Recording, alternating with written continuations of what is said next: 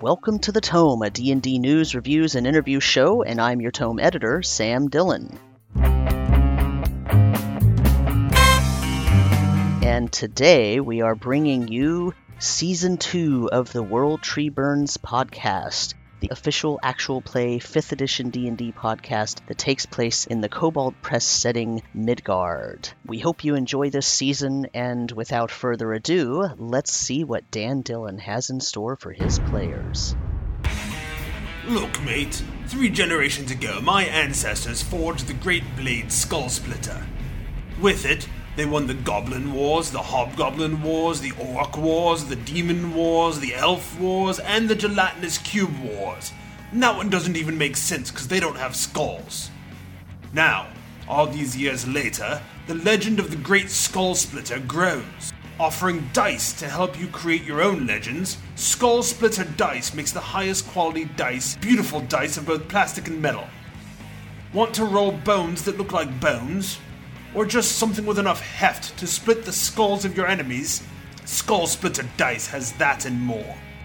Check them out now at skullsplitterdice.com/tomeshow and use the coupon code TOMESHOW with all little letters and get 15% off. Now get out there, split some skulls, and build some legends.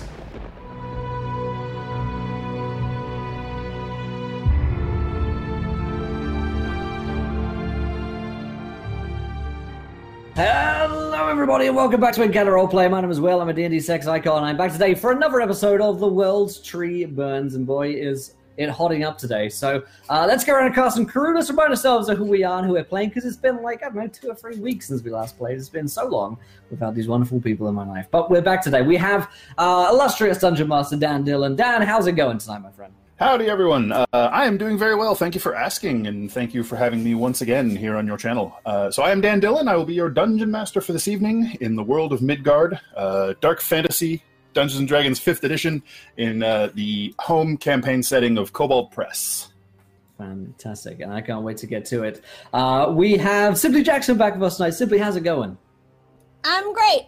I'm in post-holidays depression at the moment, so... Aww.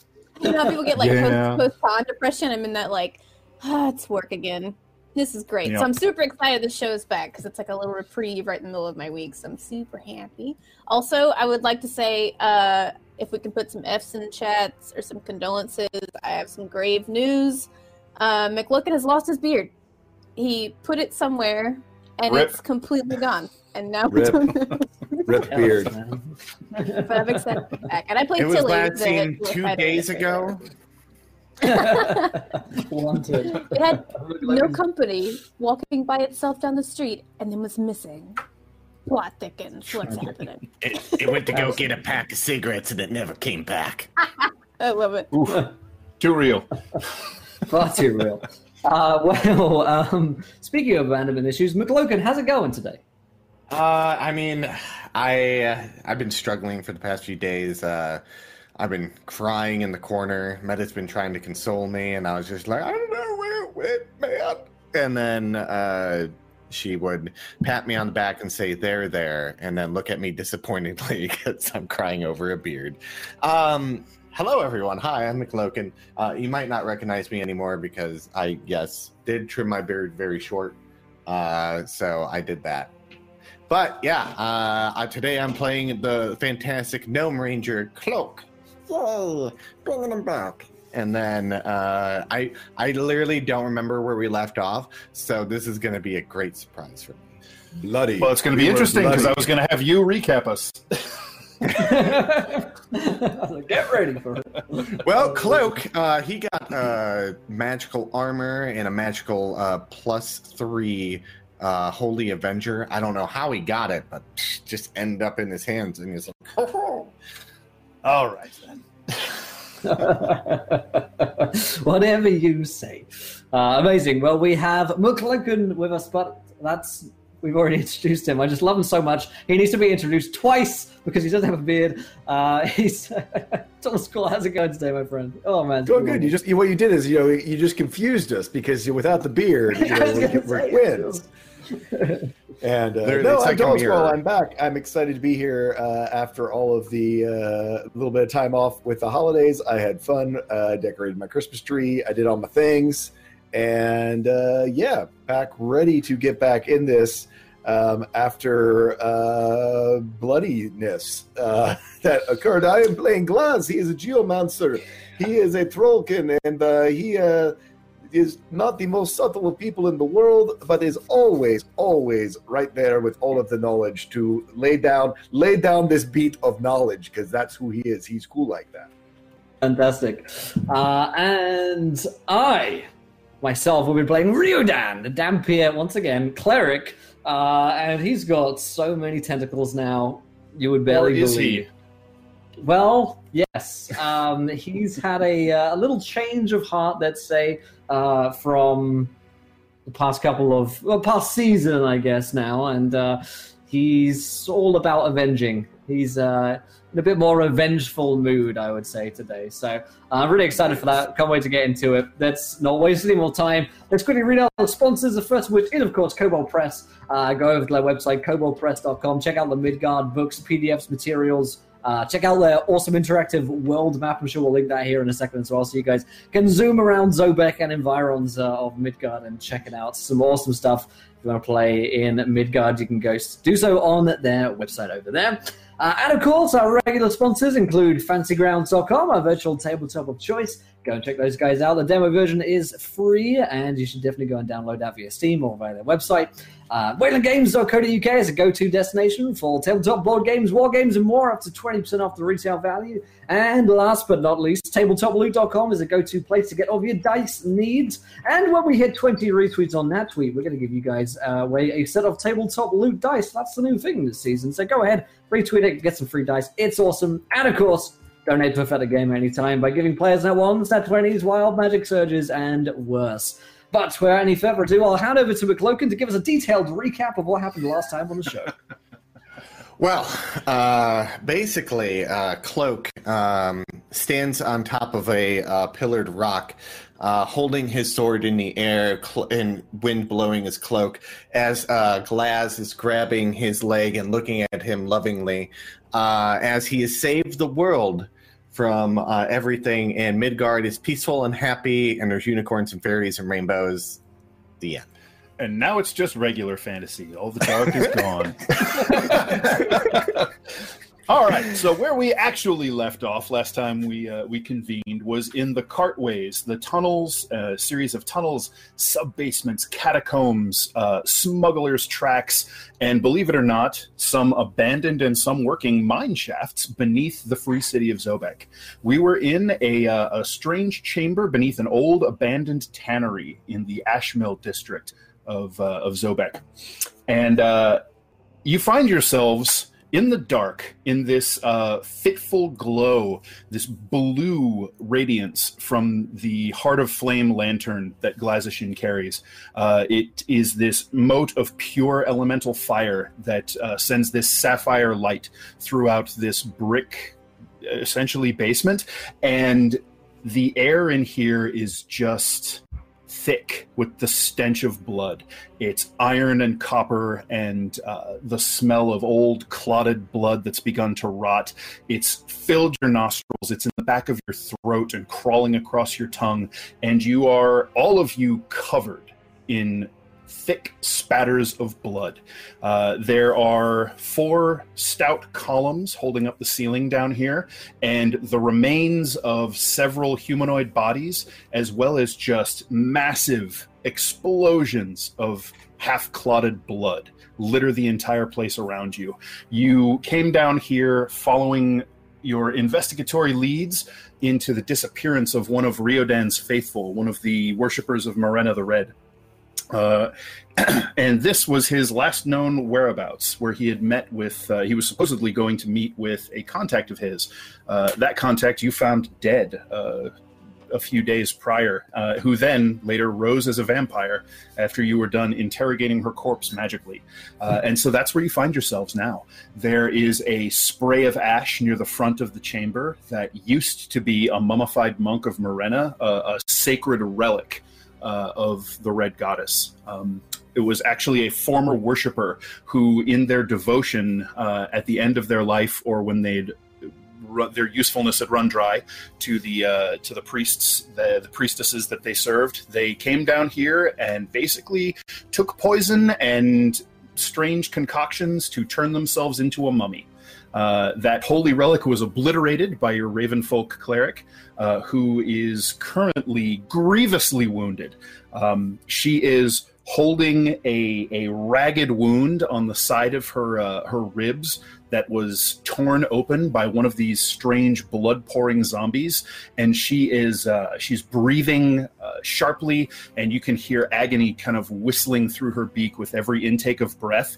And Glazishin, you noticed a strange phenomenon the last time she was grievously wounded. If you recall, the edges of her wounds seemed almost to evaporate into this wispy, silvery white, ephemeral smoke.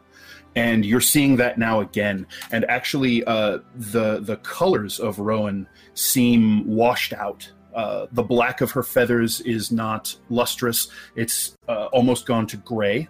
And the colors on her beads and various totemic decorations that she adorns herself with, they're all just very desaturated. And she is trembling a little bit. She does not look like she's doing well at all.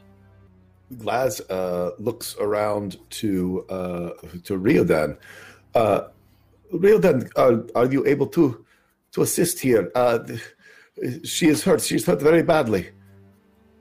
Riodan spits out some blood and strides over towards the fallen Ravenfolk.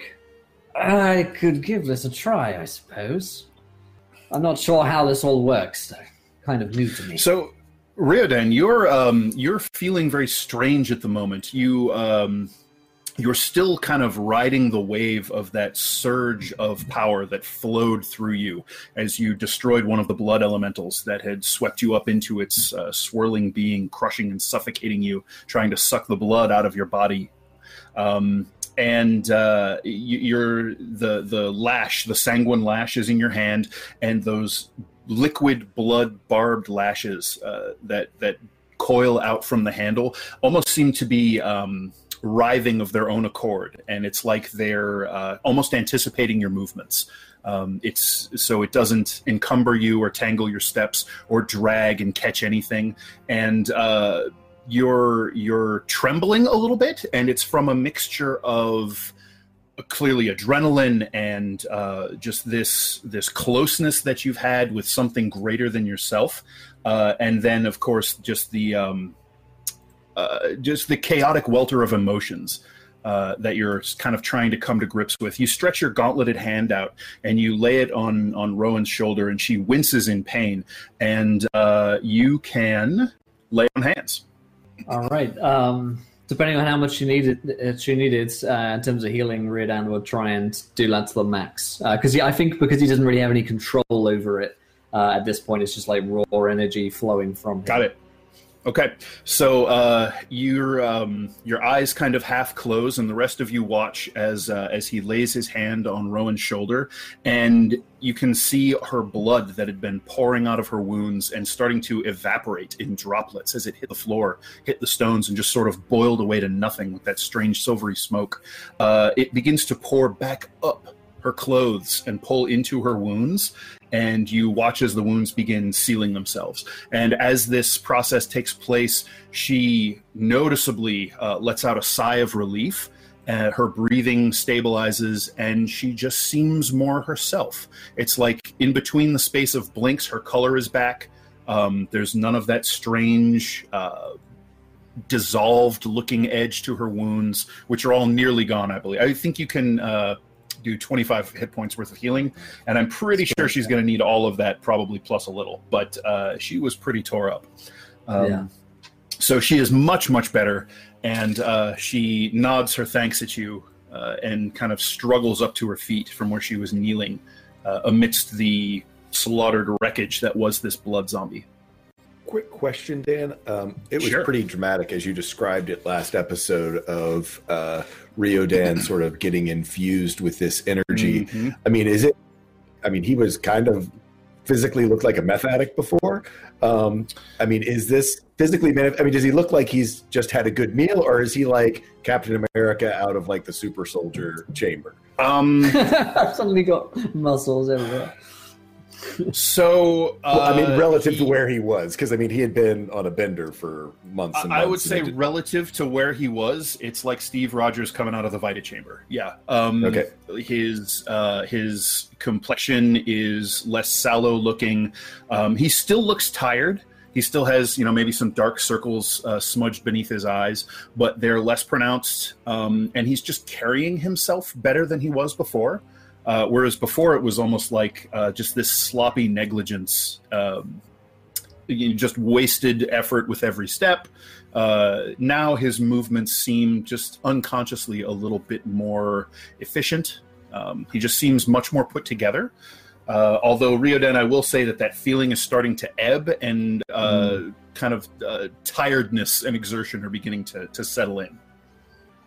Glaz would sort of look at Ryoden and sort of look down at, I mean, this chamber's just horrible. This is a horror show down here, yeah. And I think Glaz might sort of look up and kind of smile a little bit, seeing kind of the friend he knew returned, and be, well, I cannot disagree with the outcome. However, I'm not sure if Marina is the most hygienic of deities, my friend, but you're looking much better. But At this time, Tilly's going to trudge over, like, drenched in blood. Oh, yeah. Tilly's hair and beard braids are matted. Oh, yeah. Her armor is just awash in rivulets of blood. Yeah. She kind of, like, taps onto the arm of Ryoden, like, yeah, you look all right? I don't know what... All right. Oh, and then she'll reach over and try to lift up Rowan a little bit as she's trying to get up. Rowan, happy to do blood. Rowan will gratefully kind of lean on you a little bit and accept your help, kind of getting to her feet. And while she is much, much better since the ministration that Ryoden just gave her, she's still pretty injured, and she seems drained and exhausted.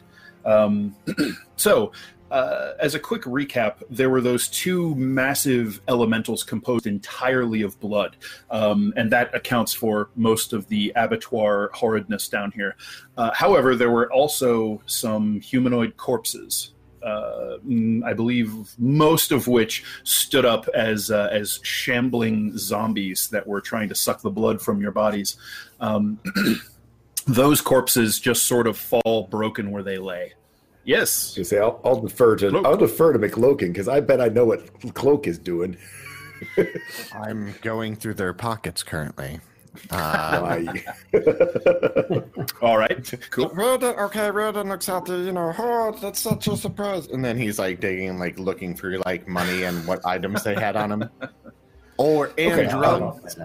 So I can hold over Ryoden. If I use prestidigitation, can I give him advantage on his investigation to sort of help clean things up so it's not just everything's covered in blood? Yeah, sure. So yeah, I'll start I will say, actually, with the assistance of Glaz and using prestidigitation to kind of sweep the blood away, maybe back into those troughs at the side of the room, you don't even need to make a check. You'll be able to search them pretty thoroughly without any sort of ability check. So the corpses themselves seem mostly devoid of anything interesting. Couple of exceptions. You do find in the sort of belt pouches of the female corpse that was turned almost immediately by Rowan's devotion and just sort of cowered in the corner until it was butchered. You find 30 gold pieces in her pouch. And you do find up against the back wall in the corner what looks like a backpack or a satchel. I'm going through that as they're all talking amongst themselves. Okay. So as you head over, and Glaz is helping clear the blood away for you and all that. So you grab a hold of this leather sack and you pull it over, and you can hear the clinking of glass from inside the bag. You pull it open, and inside there are, in the main pouch, you see a large ceramic jug with kind of a big stopper in the top. And you can see what looks like silver inlaid symbols just kind of peeking up around the edge. As well as you see a few glass vials down in there sort of shifting around and clattering. Okay, yeah, I would take them all out and like put them up and like analyze them. Okay, so the first one that you pull out is probably the largest. It's that ceramic jug. It's just sort of this nondescript brown, like kind of an earthy glazed color. It has a handle on one side and a tight-fitting stopper in the top. And around the sides of the vessel are some manner of twisting arcane symbols. And each of them is inlaid in some sort of metal. You see silver, you see copper, you see iron, you see gold, and you see strange alloys of each. Yeah, I'm very paranoid this is holding a demon. So he's like, Laz, can you read this? I'm going to look at the other ones here. I don't want to open it. Okay, let me see what this is. I look at the symbols and runes. Can I see if I can read them or figure it out? I figure Glaz probably doesn't want to set up and down here to do like a identify ritual, but just a general idea of whether this is harmful or helpful or whatever. Sure. So your Benian scholar specialty is runes and symbols, right? Runes and sigils? Yes, it is. So I will say that you recognize at least the gist of them. They are alchemical symbols. And you notice that several of them correspond to the alloys that are inlaid into them. Oh, this is used in alchemy and transmutation and all of the fun things like that. This is, well, of course, that would make sense. This might very well have been our good friends. God, it's been a while. Who are we looking for? Phelan. It's probably our good friend Phelan. Well, he probably doesn't have need of it anymore, looking over at the remains of Phelan that we have. And then I like as he's saying that, I'm like pulling out vials and going like, yeah, well, I'm taking this. So, are they empty vials or full vials? They are full vials. So inside the satchel, kind of digging around in their cloak, you find 3 vials of antitoxin. Okay. You also find 2 flasks of alchemist fire. Okay. You find 2 vials that have labels in what looks like some kind of shorthand, so you're not really sure what they are. The liquid in one of them appears to be just kind of like a slightly too thick and syrupy water. So definitely not water, but it's clear. And the other vial has a distinctly unpleasant greenish tinge to it. Greenish tinge vial. Okay. So I'm gonna have to go talk to I forget his name every time. Did I write it down last time? Painted Man. Painted Man. All right. Eventually, I'll have to go talk to the Painted Man, but I'm like, yeah, I have no idea what these do. Sure. So, checking out this satchel has a bunch of like side pockets on it. It looks like, I mean, this was most certainly Phelan's, and you can see that on the strap there are kind of tooled into the leather a few similar symbols to the ones that were on the jug, and you kind of recognize them now as similar to the things you saw in his notes in his laboratory. So, very likely this was Phelan's stuff. In one of the side pockets, you find several familiar vials that contain potions. You find 2 potions of healing, common variety, and 2 potions of greater healing. 2 potions of healing. 2 potions. Could do with those for next time, I'm sure. I'm going to help Rowan get up as well with, one arm. Me and Tilly, 2 of us can... Sure. Yeah, Tilly's still pretty injured too, but she's not going to be showing it. She'll still be acting tough about it. Yeah, how hurt is Tilly, by the way? She's got some cuts and bruises. She's not, she's not down on her Still knees above half? quite. Yeah. Is she still above half? Barely? Very, yeah. All right. Close. Then I'd say your description is spot on. You're very winded. You're bruised and battered to hell. You probably have a bunch of scabs and split lip and nosebleed from where that thing was trying to pull your blood out through your eyes. Yeah. And other fun places. I kind of imagine it though, because she's so filthy with the blood. Though it's just hard to tell what is actually her problem and what was their problem. There is almost no way to post Dragon tell. Age fight right now. Everyone's just... And even precisely. Yeah. Yep. This is Dragon Age Origins, and you just fought a bunch of stuff. I think what I'm gonna do for the meantime, I'll walk up to Tilly as I'm putting the bag and adjusting it for my height, and taking the bag and kind of putting it under my cloak a little bit. But yeah, and walking up and putting a hand on her, and then casting Cure Wounds. He's like, "Okay, you should feel better now." And then you'll get 2 hit points back. God damn it! I am the worst healer. Tilly kind of giggles like it tickles. Ooh. Cloak mutters something, and when he touches you, his hand has this faint greenish glow to it, and his touch is very warm, and this kind of tingling sensation runs through your body, and it does ease some of your pain and stiffness, and you can feel kind of the muscle in your shield arm relax. It was feeling pretty locked underneath your armor from where you were taking just these hammer blows from these creatures, but that at least has loosened up your muscles some, so it's not so tight and locked.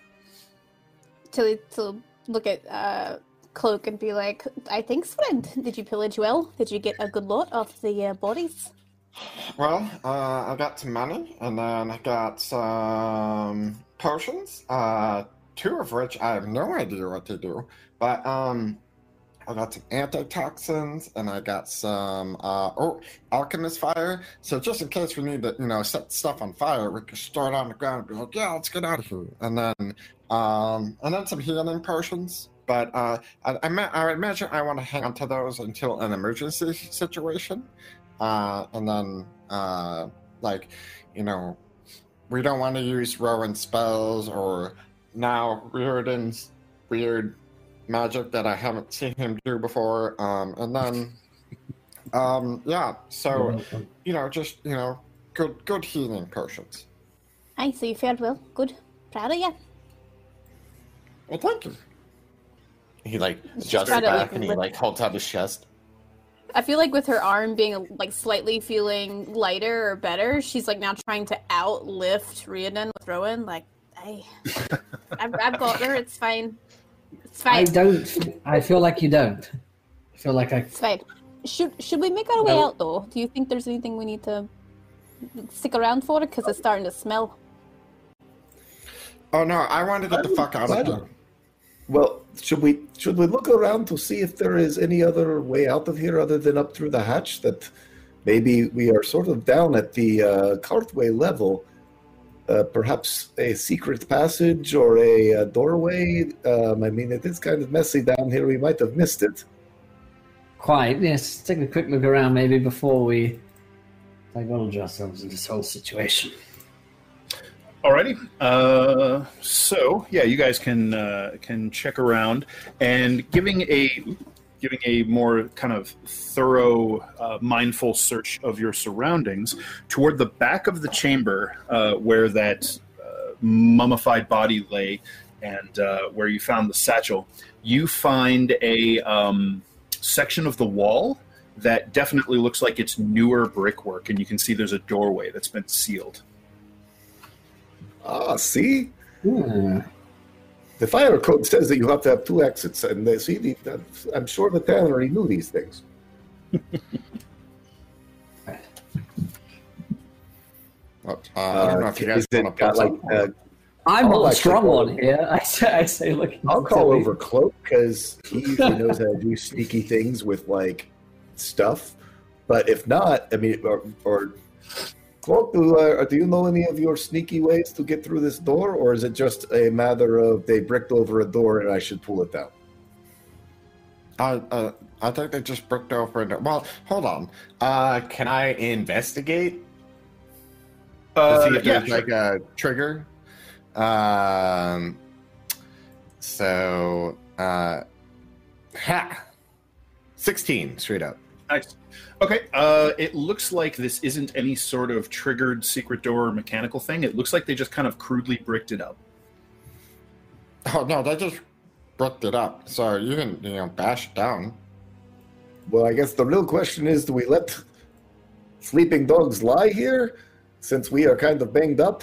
Or do we want to start ripping down this wall, or maybe come back later? It's deserted upstairs, we seal it up, and if we ever need to come down and investigate later, having a board or slow day, we can come back.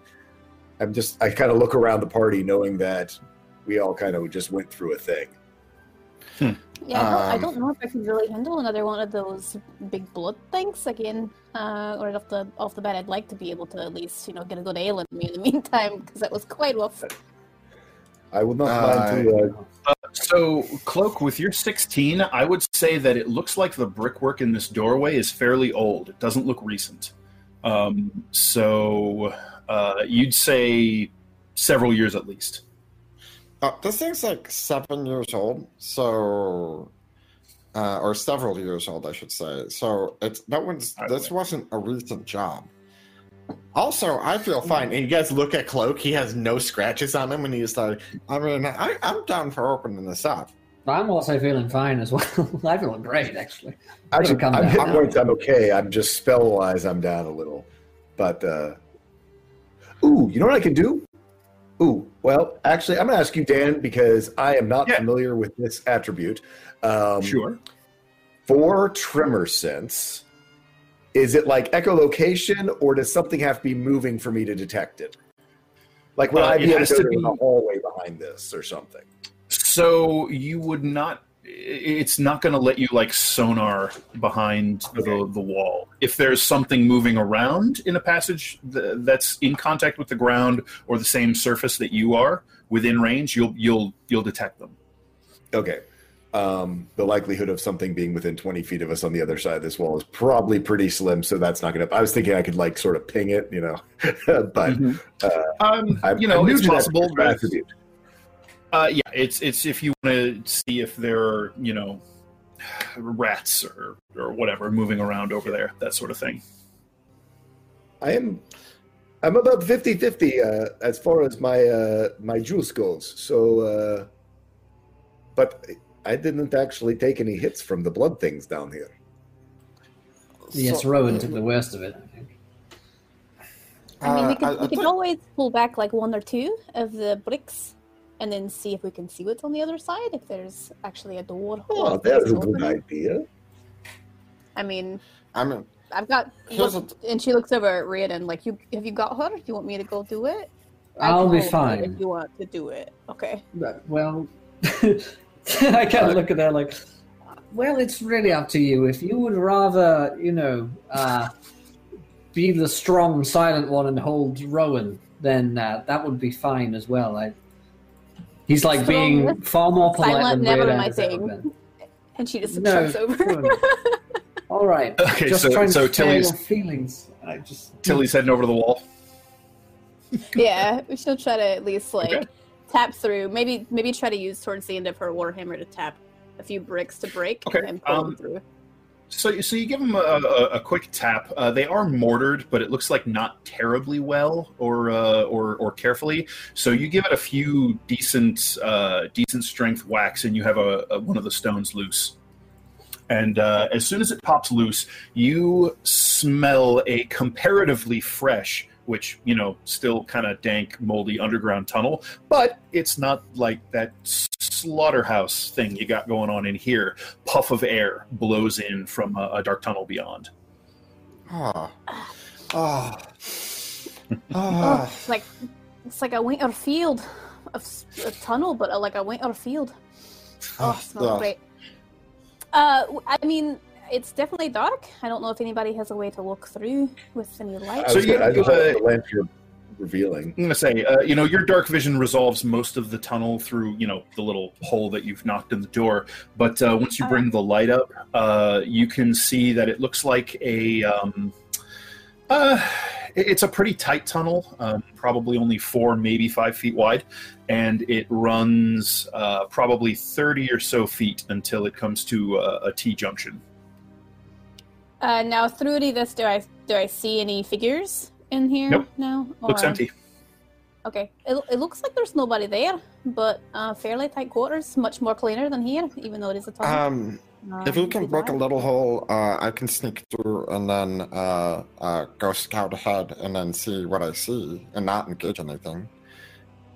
But do we have a way to potentially close it in case something does encounter, if you need to come back? Well, I'll throw Alchemist Fire at the entrance and then we just run the fuck out of here. Well, how quickly Sounds like can a great plan. I don't have any bricklaying skills, my friend, but, we can work on it with you if you'd like. And just start trying to pull back some of the other bricks for me. I'm very good with my hand. Oh, sorry. That was very rude of me. Oh, God. This change of character, I love it so much. What the fuck? Yeah, I walk up the glass and I was like, I think he's the doppelganger. Well, did you see the way he looks? He might just be an entirely different person. Are you sure that it's really real, then? I don't know. We gotta find drugs and then offer it to him. But, hold on. He might be Where clean did I now. found You don't have drugs? to get them hooked again. You say we're into some drugs? What? Yeah, he's like, I found drugs. I don't think that's a good idea. What the fuck? We will explore. We will figure that out later. Right now, I think the question is: do we go down the hall or do we go back upstairs? I feel like exploring. Shall we take a bit more looking down here? Quick question, Cloak. Did you grab the entire satchel, or did you pull the vials and stuff out and just? I put them have in the your own satchel. I adjusted the satchel to my size, Okay. and I'm wearing it right now. And then Yep. I've got No problem. I've got the jug that looks like an alchemist thing. The I alchemical can't vessel. imagine what it is. It's my favorite item in all of D&D. Oh, that's good. Okay. Okay. Yeah, What's as the plan? soon as there's like a little passageway that Cloak can crawl through, he would go stealth in and see what he can see. Easily done. Tilly can bust and then pry enough stones loose for Cloak to wiggle his way through. So you pop yourself into the tunnel. It's dank, it's damp, it's moldy and slimy, but it's not covered in fresh to strangely unnaturally preserved blood. So you make your way down the corridor to the T, and it looks like it just goes off in 2 separate directions. Now, you guys have navigated the cartways a fair bit. I would say that you don't recognize this particular area, but given where you access them in Zobek, you have a pretty good idea of what will get you back toward the Silk Scabbard. That would be interesting to see if this place where these blood worshippers were holed up perhaps leads to somewhere else within the city.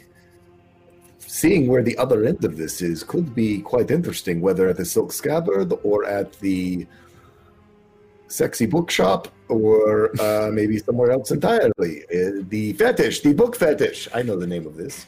Well, like Cloak said before, that wall wasn't new, so it's possible these things have been here for quite some time. Well, yes, but Worth a look, I'd say. Or either Not one of agree. those institutions, the Silk Scabbard or the Book Fetish, fairly old, do we know? Or is there somewhere else in the city that's fairly old comparatively? They do look old, but I was going to say never really Riodan. taken much time to learn it. I'm old. How long? I was going to say, well, how long have you been hanging in the city with Marin at the Silk Oh, I haven't Scabbard, been right? here. Well, I don't know. I traveled. How long do you reckon I've been settled here? In I'd say, I don't know, probably not much more than a year at this point. that's kind of what I was thinking as well. Yeah. So he's comfortable in our like district, but he doesn't know. He's not a Zobekian by birth. So I'm not sure. Maybe. Oh, You know, we could go to the library and take a look in some of those books of yours. I'm sure Oh, they there have goes city Loki the records there. doppelganger.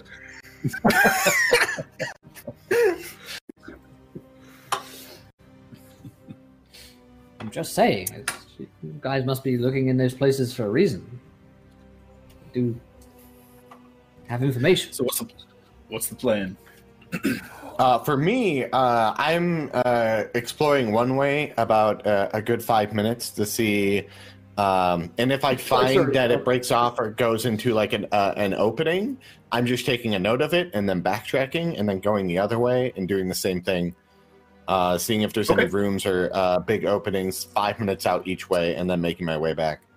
Okay, so you take 10 minutes or so doing your little scouting loops, and I would say that after taking the right-hand tunnel, you locate a section of other catacombs that you are familiar with, you've been in before.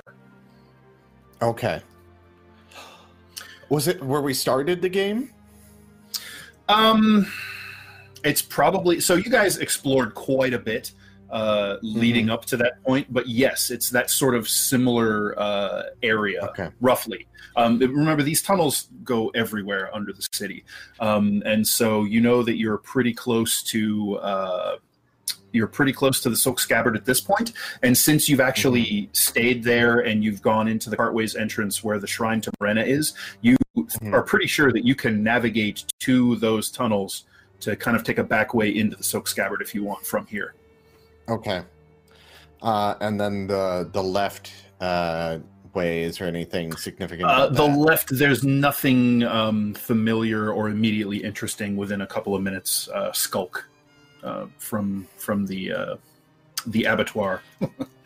Okay. I'm going to make my way back and climb through the hole stealthily and be like, okay, this is what we got. The right way, I'm pretty sure I can figure out how to get to the fuck house from there. And then the left way, I went about 5 minutes down and it didn't open up to anything. It just kept being a path. And I didn't see anything down there. And I came back. So just parts of the cartways that are not used very often, apparently. Yes. Pretty much. There's a lot of tunnels and they lead to a lot of places. You think that if you spend some time exploring more, you could certainly find other places you're familiar with. Your familiarity with the cartways is pretty localized to those areas you've kind of messed around in. A few different pathways to navigate your way to the black market, for instance. You have some familiarity with the tunnels under the Gear District because when you were tracking Paula out through there, you explored some of those, that kind of thing. Mm-hmm. We're in Lower Zobek, correct? You're in Lower Zobek, yeah.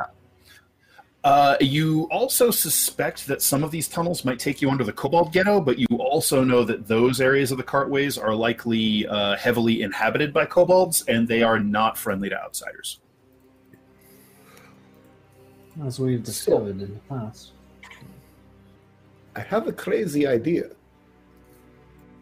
Listening? We have an abandoned tannery up above us here. Yes. And we have access to the cartways down here. While it has been nice to hang out at the Silk Scabbard all the time, and Lord knows I love Dee, do we want to maybe set up shop here? A sort of headquarters? We would have to buy it. Well, it's been sitting just abandoned and boarded up for years. Depends how much it is, I suppose. I mean, tomorrow we can probably do something about that if we want to do that. Just a thought. I mean, I'm for it. Something to file away if we need. Well, maybe a safe house for us if we need to have someplace safe to get away to. Might be a good idea. They always say to invest in property. Smart. What did he So say? he looks at Riadan and goes, well, I will miss the dancing bear if I stay here, so maybe a general quarters. Is he okay? I don't know. But Okay. maybe more than a headquarters, a safe house to keep on our radar. So, Cloak, did you get far enough to know your way back from the other direction if ever we are having to run from something like those giant orc things out of the cartways, that we could maybe find our way back? Pretty defensible spot we have here. Because it's a That's long, true. narrow hallway with a long, narrow room. Yeah, and do it one by one. I mean, I think we could also probably set up a device as well as that anything that activates it shoots it. Well, But maybe I mean, something that's. I mean, but what really it comes down to is that, like, can we afford to buy this property, or will they just give it up to us? well, I've changed my mind. Instead of a headquarters, I'm just thinking having it as a way, someplace we know that probably is uninhabited, that we could run to, as we seem to get into the cartways quite often.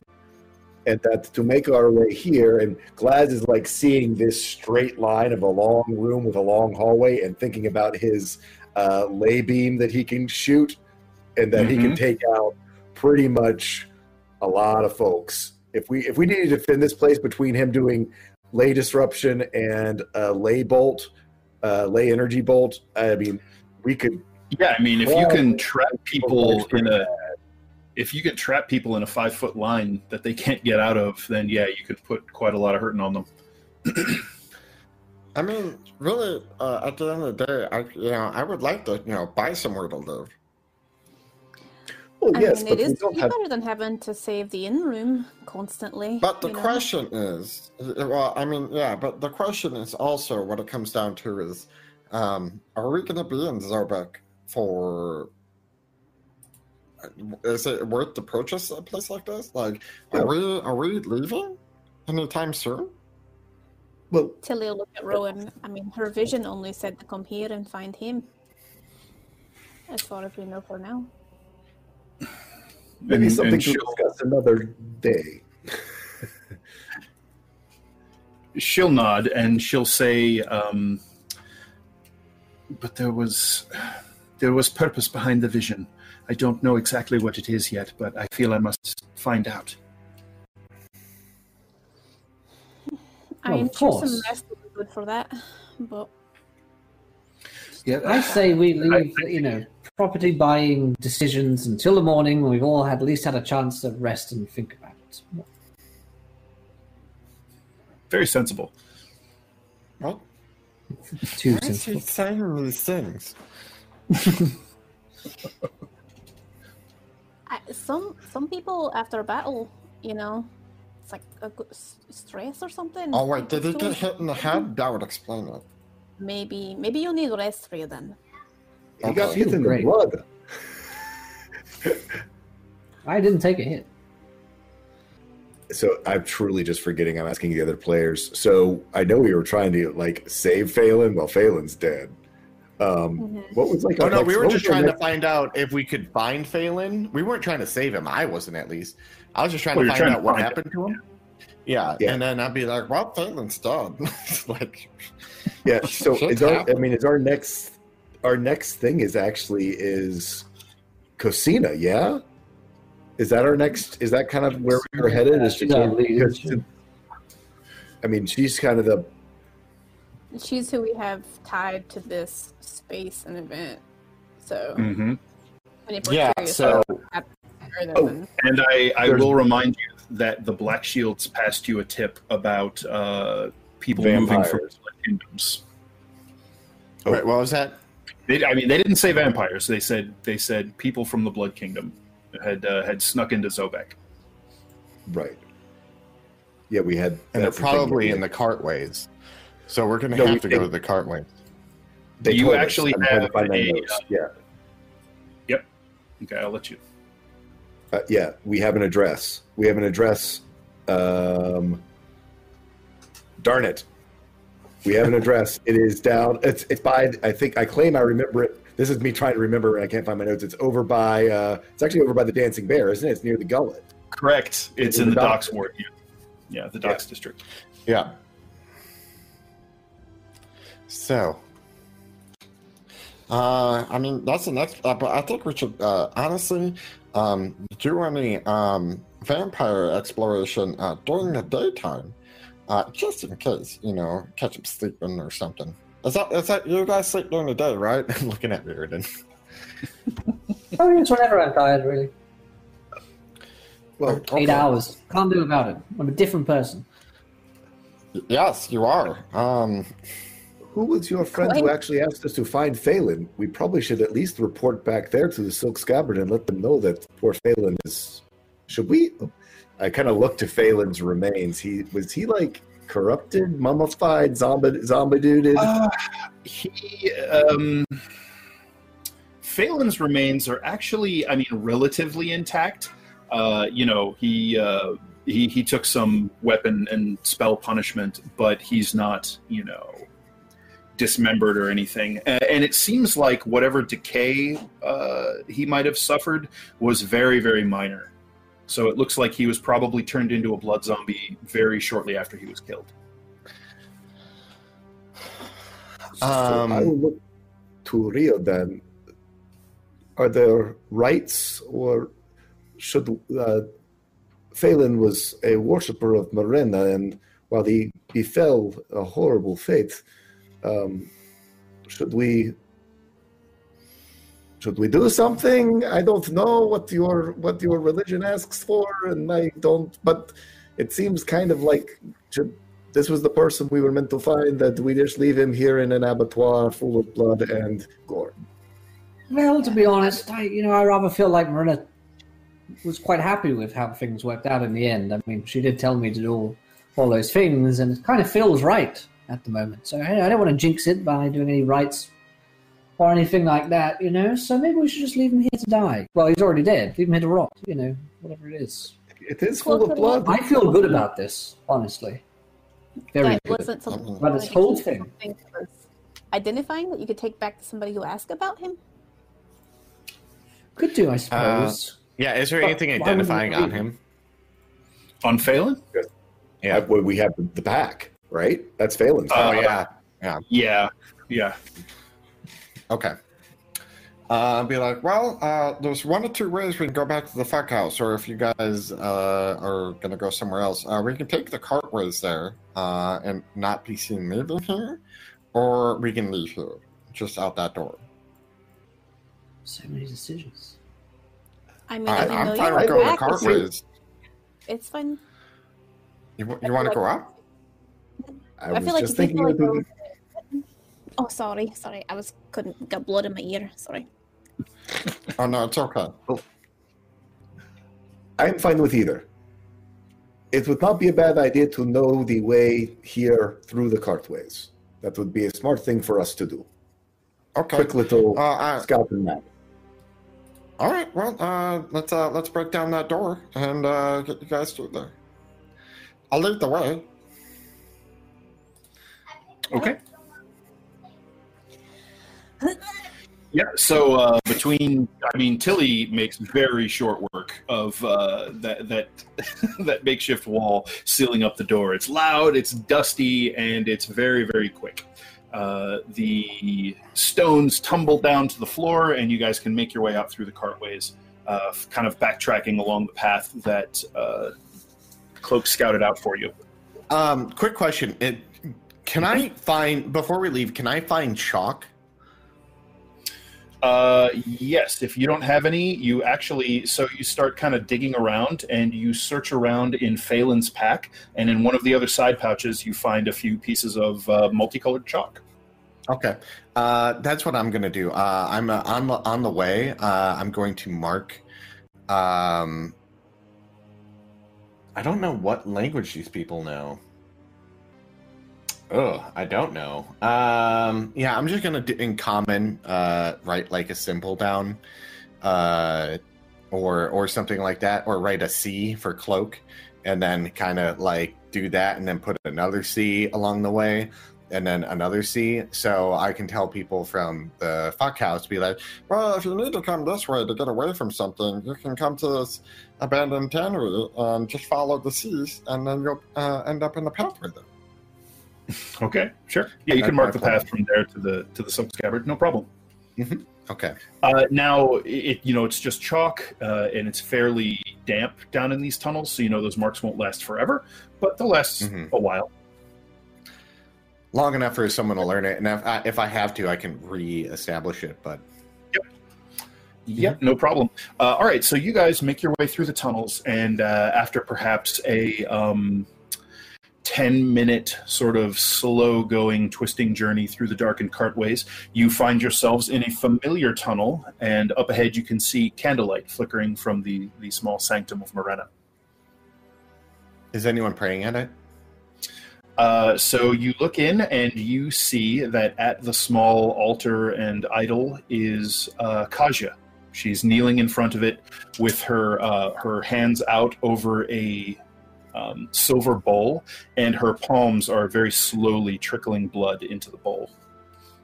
I'm going to sneak up behind her and be like, not to disturb you, like really close into her ear. Okay. So you kind of creep up on her. The most disturbing thing someone can do.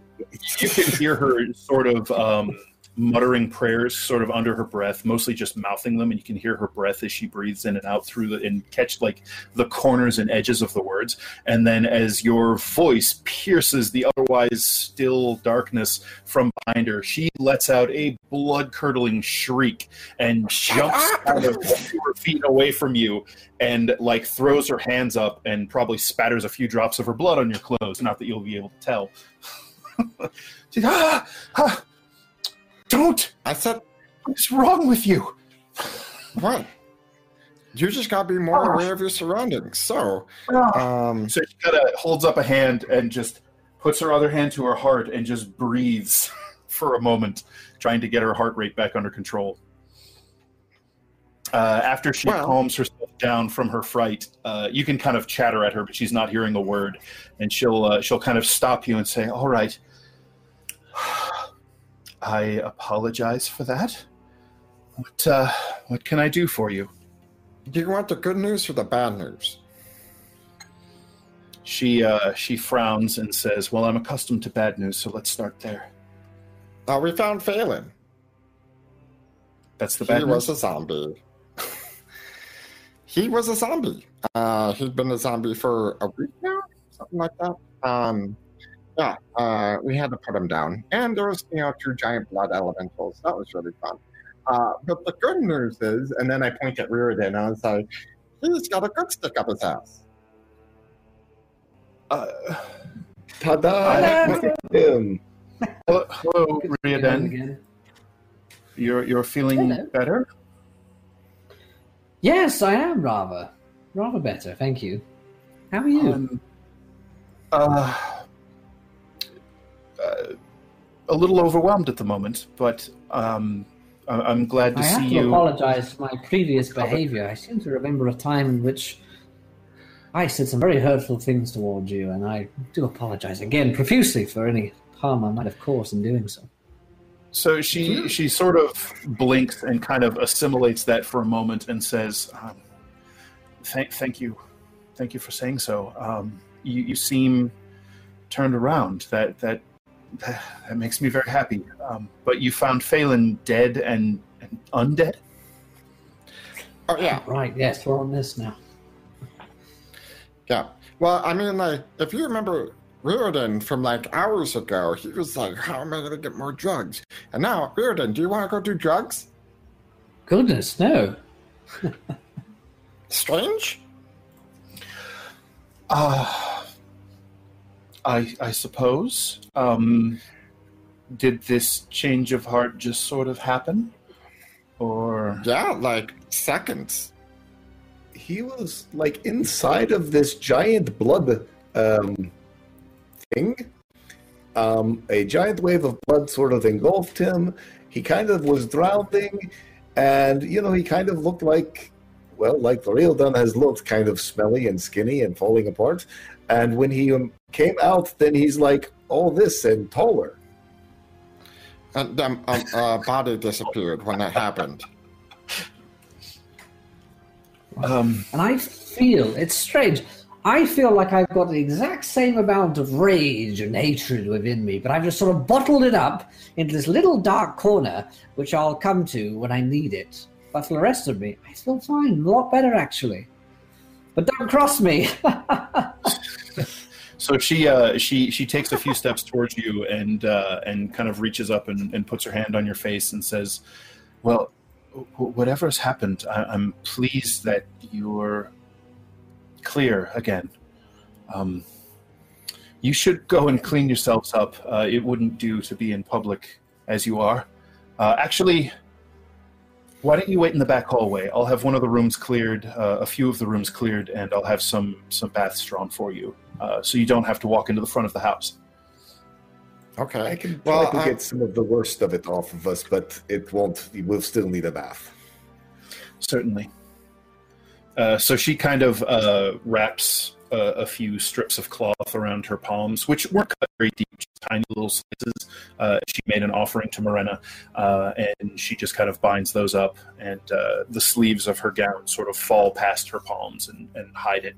And so she says, "Give me a few minutes to heat some water and clear some rooms, then come on up."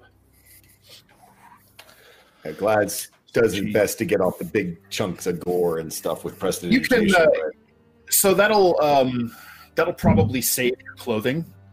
Doing that, it'll still need a good thorough washing, but before it was immediate burn. Now you can probably salvage it. So after a few minutes, if you guys have anything else you want to talk about or do while you're waiting, that's fine. Otherwise, she prepares rooms and baths for you so you can go and get cleaned up so you don't have to walk out into the public areas of the establishment, head to toe in blood. What time is it? Let's see. You guys went out late at night because it was after Rowan and Rioden's interesting Oh, yeah. prophetic drug trip commune session. So I would say that it's probably after midnight at this point. Okay. So what do you guys want to do? Like, just clean up and get to bed and then start fresh in the morning? It is quite late. I would not mind having a rest and something to eat. Of all horrible things, I'm hungry. He kind of feels bad that he's hungry after being in all the gore. I think a drink and a rest would be great, but I think that Rowan might need a lot of rest. Frankly, I don't know how much more she can handle. So. She seems pretty exhausted, and after Kaja leaves, Rowan just sort of sinks down onto one of the simple stone benches in the chapel there, and just kind of pulls her cloak about herself, and kind of keeps to herself, and she just kind of numbly goes and cleans up once the baths are drawn, and she says, I think I'm going to return to my room for a while. I need to rest very badly. I'm not much feeling myself at the moment. That was very close. Yeah, well, I mean, we're fine. So Rowan is going to take her leave and head back to the Dancing Bear, where you guys have your rooms. Tilly will obviously escort her back too and go. Okay. So after you guys clean up, you can kind of get back into your armor, and you can escort her back to the Dancing Bear Inn at the Docks District. So what's the plan for the rest of you this evening? I don't know what anyone else is going to do, but Glaz is going to take a bath. He is going to get a meal, and if his friend Vela, golly, I've got to get all my names remembered again. Valia. If Valia is around, perhaps how about a nice game of chess? So it is after midnight. Oh, I forgot it was so late. I'm sorry. He'll go to bed. That's all right. She is actually around. She is in the common room when you come out. It looks like she's having a small nightcap, and she is dressed in a gorgeous silk gown. Her hair is done up. She has lovely jewelry on, and it looks like she was somewhere, probably somewhere important or somewhere fashionable, and she has kind of a fur wrap that's laid off to the side in the booth that she's sitting in, and she's just sort of looks like she's winding down for the night. Maybe that she just came into the bar after you, a little bit before you came out into the front area. So when you kind of make your way over, she looks up, and her eyes seem a little. She seems tired, but she brightens up and smiles when you approach, and she says, "Oh, hello, Glaz. It's a little bit late, isn't it?" Oh, yes, it has been quite a night. I see you're having a little something. Do you mind if I join you just for some maybe warm tea with a little schnapps in it? I think I will have to try to settle my nerves. It was quite an adventure we've had. You've had quite a night, it looks like, as well. A gala or a embassy ball or something? Nothing quite that fancy, yes, but there was a party. I had a lovely evening.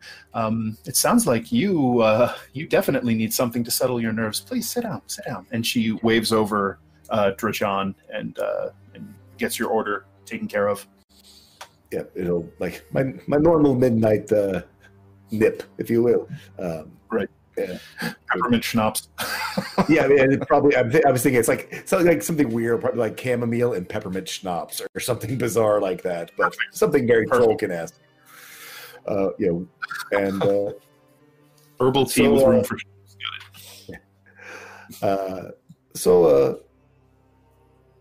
Yes, it is interesting, but I have good news. Riordan seems to be somehow restored. It is. I don't say this lightly. I believe it could be a miracle. She smiles broadly at that, and she says, "Oh, that's so good to hear." Kaja was just beside herself. He has been a concern for all of us for quite some time, but don't worry. He's a bit changed, but the real Dan's that we all know and have become accustomed to is still in there. But a new leaf, perhaps, for our friend. Well, that'll be interesting to see how it plays out. Speaking of, can I interest you in a game before bed? I was hoping you would ask, but I didn't want to impose after you've had such a long evening. Oh, not at all. Something simple, chess, or perhaps bridges and barges? I think simple for this, for the capstone to this day would be good, don't you think? Very much so. The conversation is more important than the game. Exactly. She pulls out the board and starts setting up, and so you guys have a relatively short, relaxing game. You're pretty sure she's taking it easy on you, but it ends up being basically just the exact pace of play and conversation that you need to help settle down and get yourself to the point where you feel like you can head home and reasonably get some sleep. Have a lovely evening. I'm going to head off. Dee will probably be making waffles tomorrow, and I don't want to miss them. But it's always a pleasure. Absolutely. She lays her hand on your forearm and says, "Sweet dreams, class." You as well. You as well, my dear. Okay. And as you head out, she kind of settles back into the booth with a little smile on her face and just starts putting the chessboard away. So, anything else we're wanting to do this evening, or shall we move on to post-rest? Riordan goes and gets a bath. Right. Riordan, I'm going to say at this point, that sort of adrenaline and spiritual high you were riding has broken, and it's just like a 10-ton weight of weariness crushes down on you. The kind where your bones are made of lead, and it's just hard to pick your hands up, and you have to kind of consciously will each individual step. So you, after you're feeling clean and cleansed, really. You just sort of fall into bed, and for the first time, not in a stupor, just into this deep and the most restful sleep you've had in months. Ah, delightful. So, y'all can. Yep, you got something to do, Luke. I was going to go to the book fetish. Oh, interesting. All right. Okay. So I would make my way there just because Linda? I forgot her name. Elendora told me to come back later that night for Layla to ask her what painful pleasures is, because he's not 100% sure. All right. Okay, so you make your way across the bridge into the Collegium District, down the darkened streets, and to the alleyway that houses the book fetish. And even though it's, at this point, probably 1:30 in the morning, you head up, and there is soft, warm light from inside, from basically shaded lamps. You open up the door, and Layla is behind the desk, and she looks up from a sheaf of parchments she was looking at, and she smiles brightly when she sees who it is. So there was a kind of a standard greeting on her lips that just sort of stops, and she says, "Well, good evening, Cloak. I'm very happy to see you." Oh, yeah, hey. I look around. Is anyone else here? There's nobody here at the moment. Looks like the shop front is empty. I was like, why is the store still open? Still? Oh, we haven't been open that long. We don't close until dawn. Oh. Wait, so, okay. I talked to Elendora earlier. You weren't here, but she told me to ask you about painful pleasures. When you say that, her smile grows just a little bit, and she says, "How interesting. Do you have any idea what it is you're asking?" No, it was, as I said before, in research with what happened with Phelan, which unfortunately has not been good news on that point. Her expression falls a little bit, and she said, I suppose I admit I begun to suspect that there might be some bad news rising on that front just because of how long it's been since we've seen him. Mm-hmm. And the fact that you and your friends are looking so intensely for him. And it doesn't strike me that you folks get involved in things unless there's danger involved. Oh, yeah, no, there's a lot of danger involved. I made it out on skates, but, I'm very glad you did. So, she kind of looks toward the door and glances toward the crimson tapestry hanging behind her, and she says, "You seem to spend a lot of time at the Silk Scabbard, so I know that you're no prude. What is it that you're interested in?" I mean, what is it? Well, the Temple of Painful Pleasures. I suppose it's a somewhat more specialized establishment, but along the same lines as the Silk Scabbard. Oh. Her smile breaks into a little bit of a grin as the realization strikes you. Yeah, I'm like, oh, okay. Okay, painful and pleasures. So it's like those kind of people. Okay, I understand now. Well, all kind of people. Well, I mean, like a certain type of, not everyone likes goat's cheese. They acquire a taste for it. It's that kind of similar thing. I suppose that's a good enough analogy. Yes. If you're curious, I can point you to the right shelf, and she points over to one of the sections of the bookstore. Okay, yeah, I would go over and grab one of the books. So, those are. Well, how interested are you? Just passing knowledge. I mean, I'm not. passing knowledge, that case will do you. If you're interested in anything a little less sanitized, let me know, and I can get into the private collection for you. Okay. Well, let me go through this, and then we'll have that discussion. Certainly. He still has no idea what she means by that, and he's like, okay.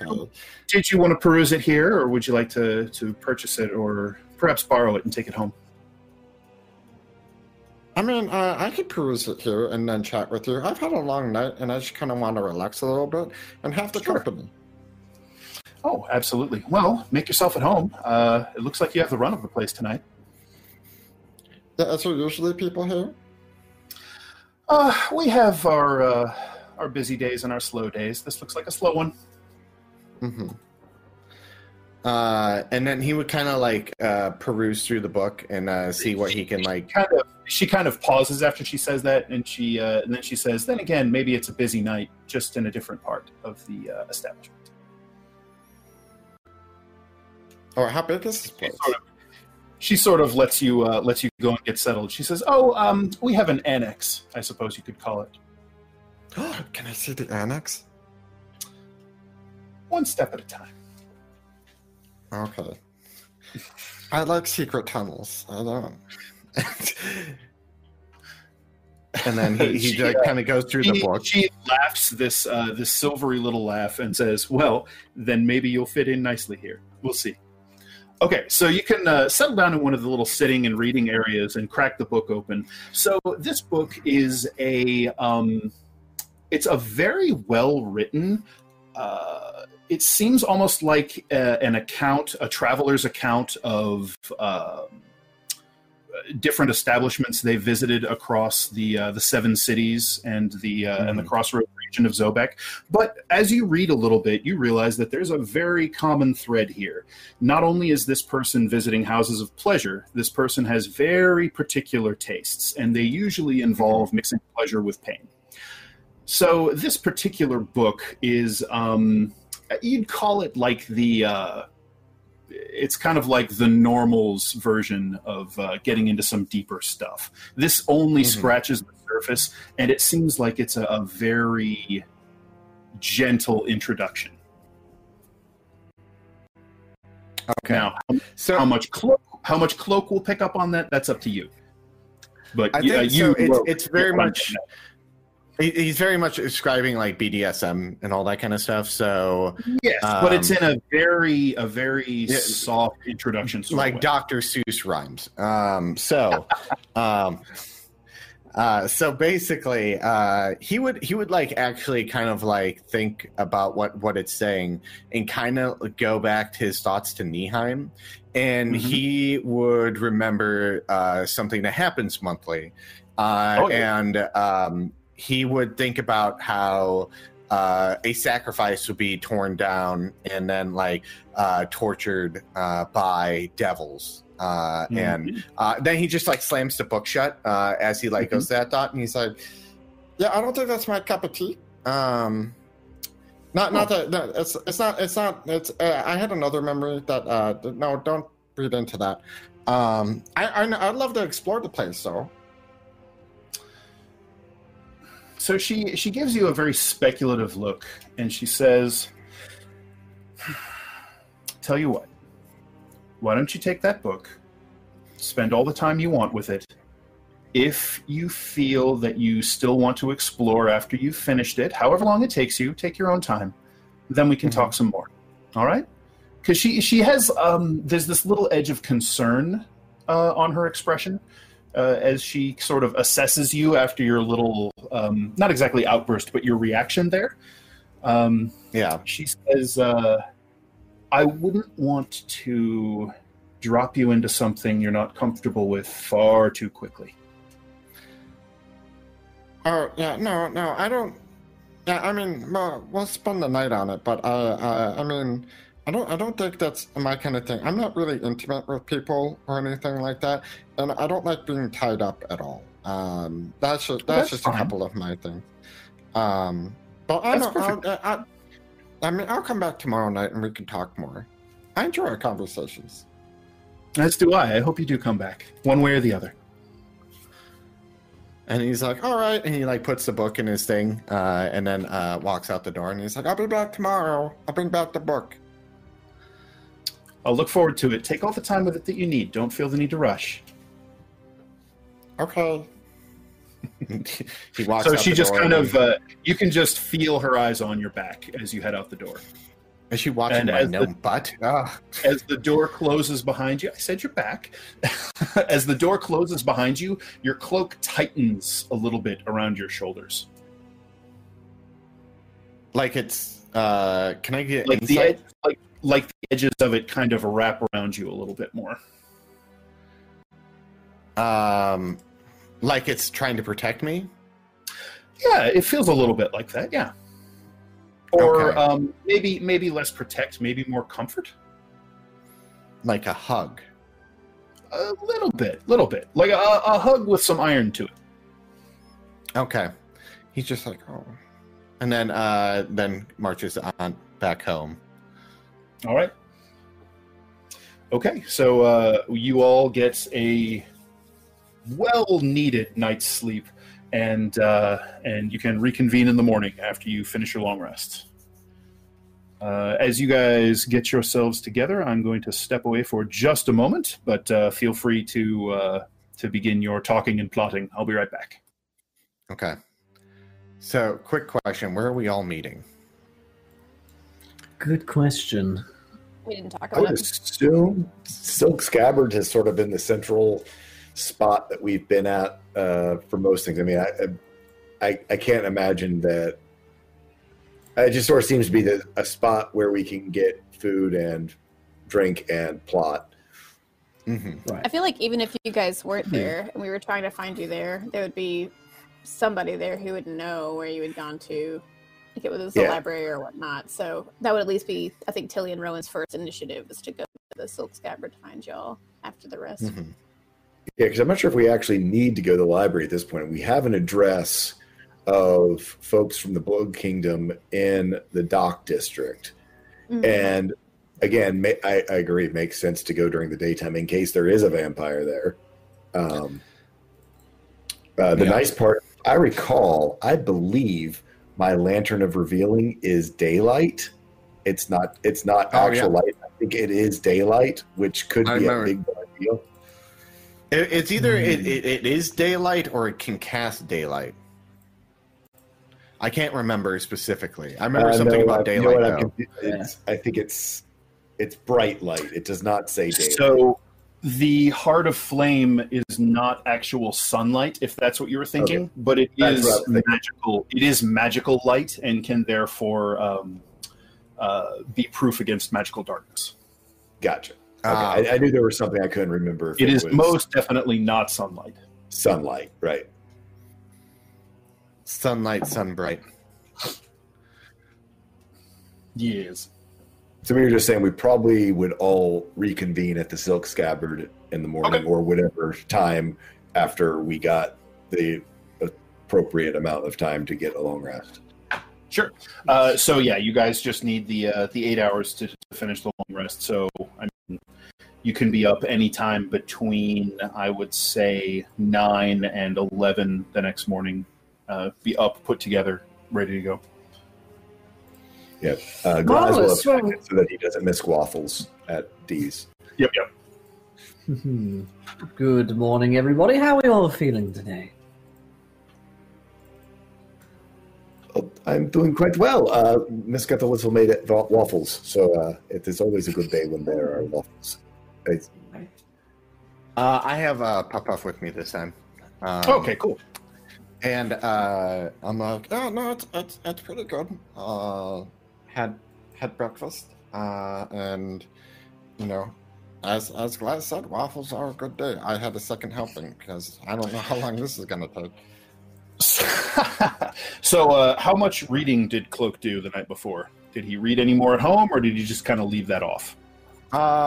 He probably read a little bit, and just to see what the story was about, and like if there was like any kind of like hidden meaning, or like hidden text within it, because he.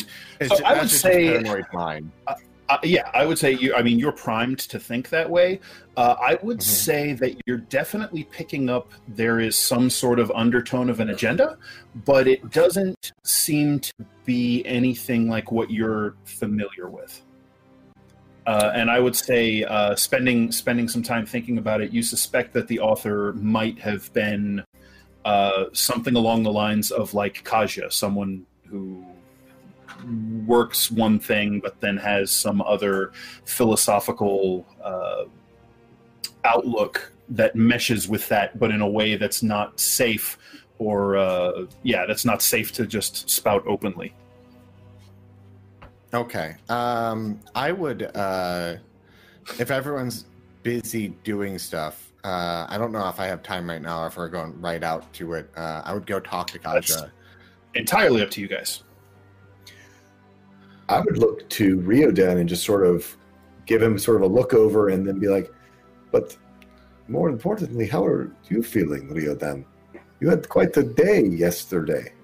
I did, and I've come down a little bit from all that. I've had a rather change of faith, I suppose. Well, not really change, I suppose, just a slight altering of the way that I come at things, and they're a lot more vengeful. I mean, there's just this well of real hatred within myself that I could access at any given time, really just fly off the handle.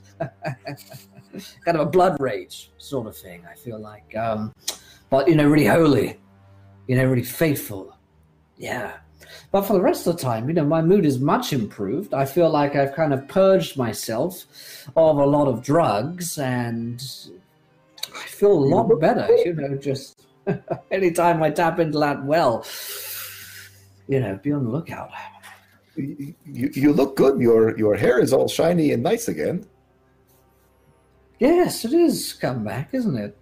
Thanks, Your Marina. teeth are white. How are your teeth white? Must be the Moretta brand.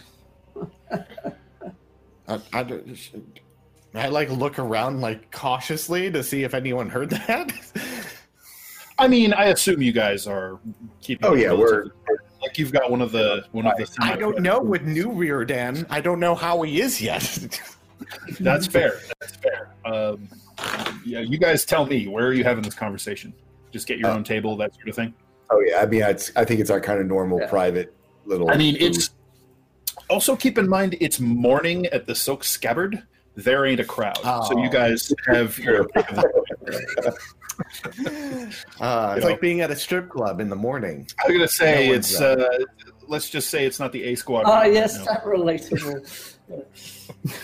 And one guy sweeping the fight pits, Yeah, basically that's what they're. This is where a lot of base, cleanup, inventory, that sort of stuff happens. The things that actually make the business run, that sort of stuff happens now when there's maybe a handful of patrons most of the day.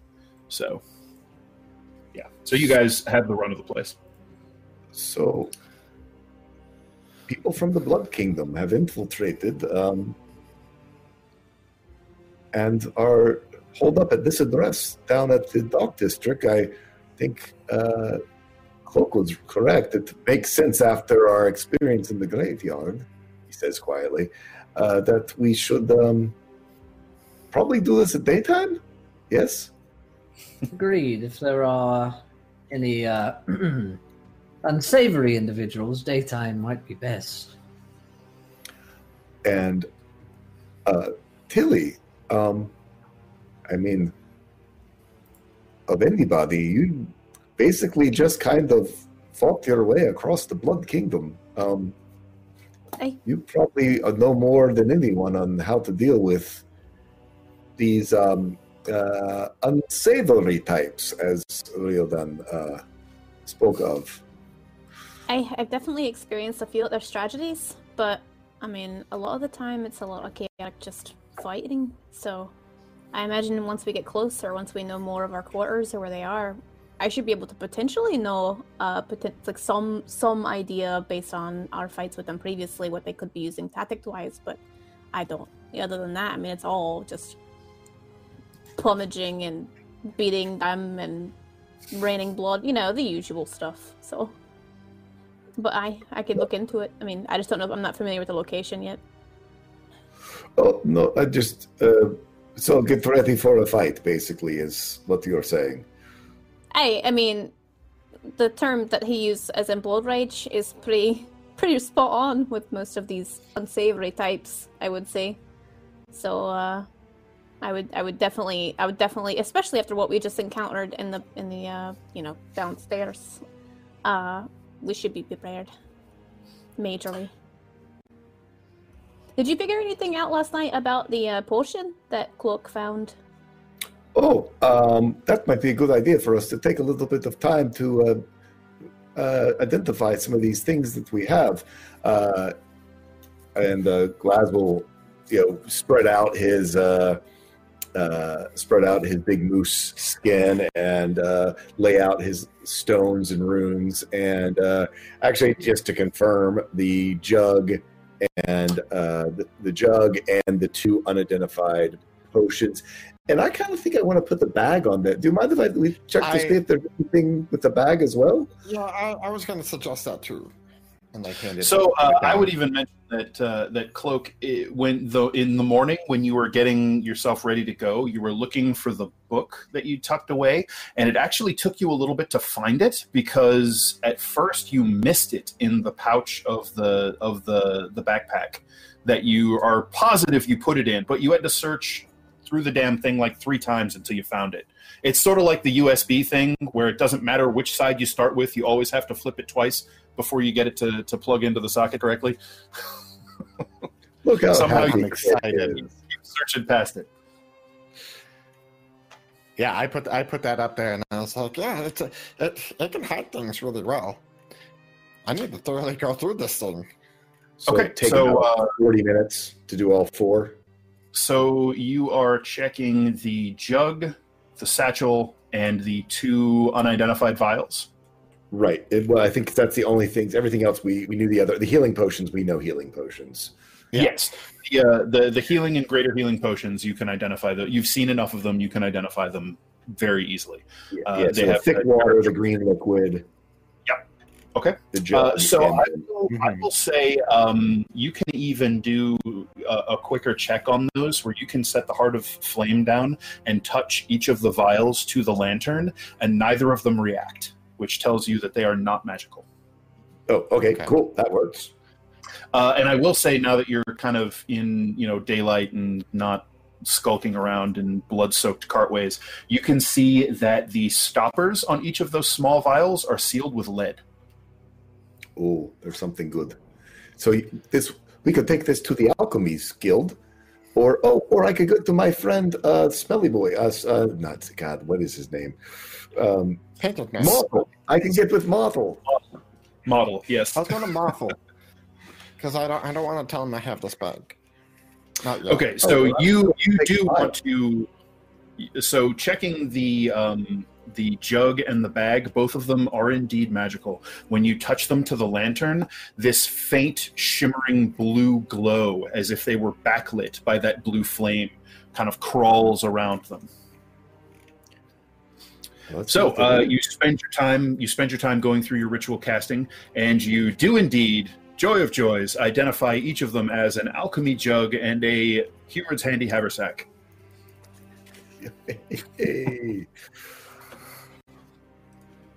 So, these are fun. These are up in Benia. People used to have these things because they are fun. It's a cloak. It's not just that it has ways to hide things well.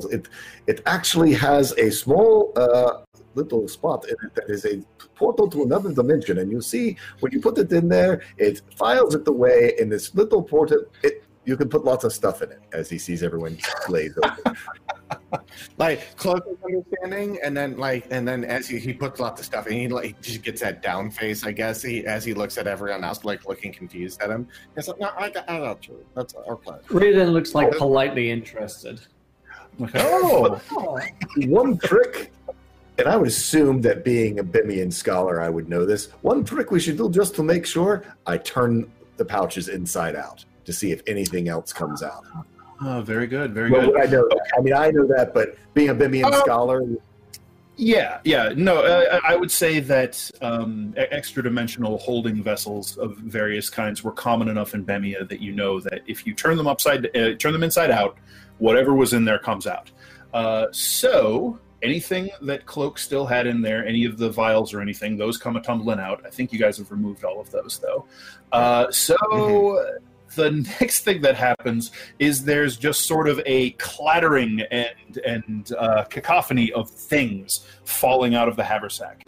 And you hear the clang of a crowbar and clunking of torches that come falling out, clatter of chalk. A few of those pieces of chalk break on the table as they fall out into it. You find just all kinds of stuff in there. so basically like an explorer's pack or something. Essentially, there's an explorer's pack in there, yeah. Gotcha. Okay, well, It's good to double check. You never know what might be hiding in an extra-dimensional space. this is fun. And then I would start putting my extra shit in there then. My actual, more of my explorer's pack stuff in there. And then Bear in healing mind, potions. it does have a weight limit. Okay.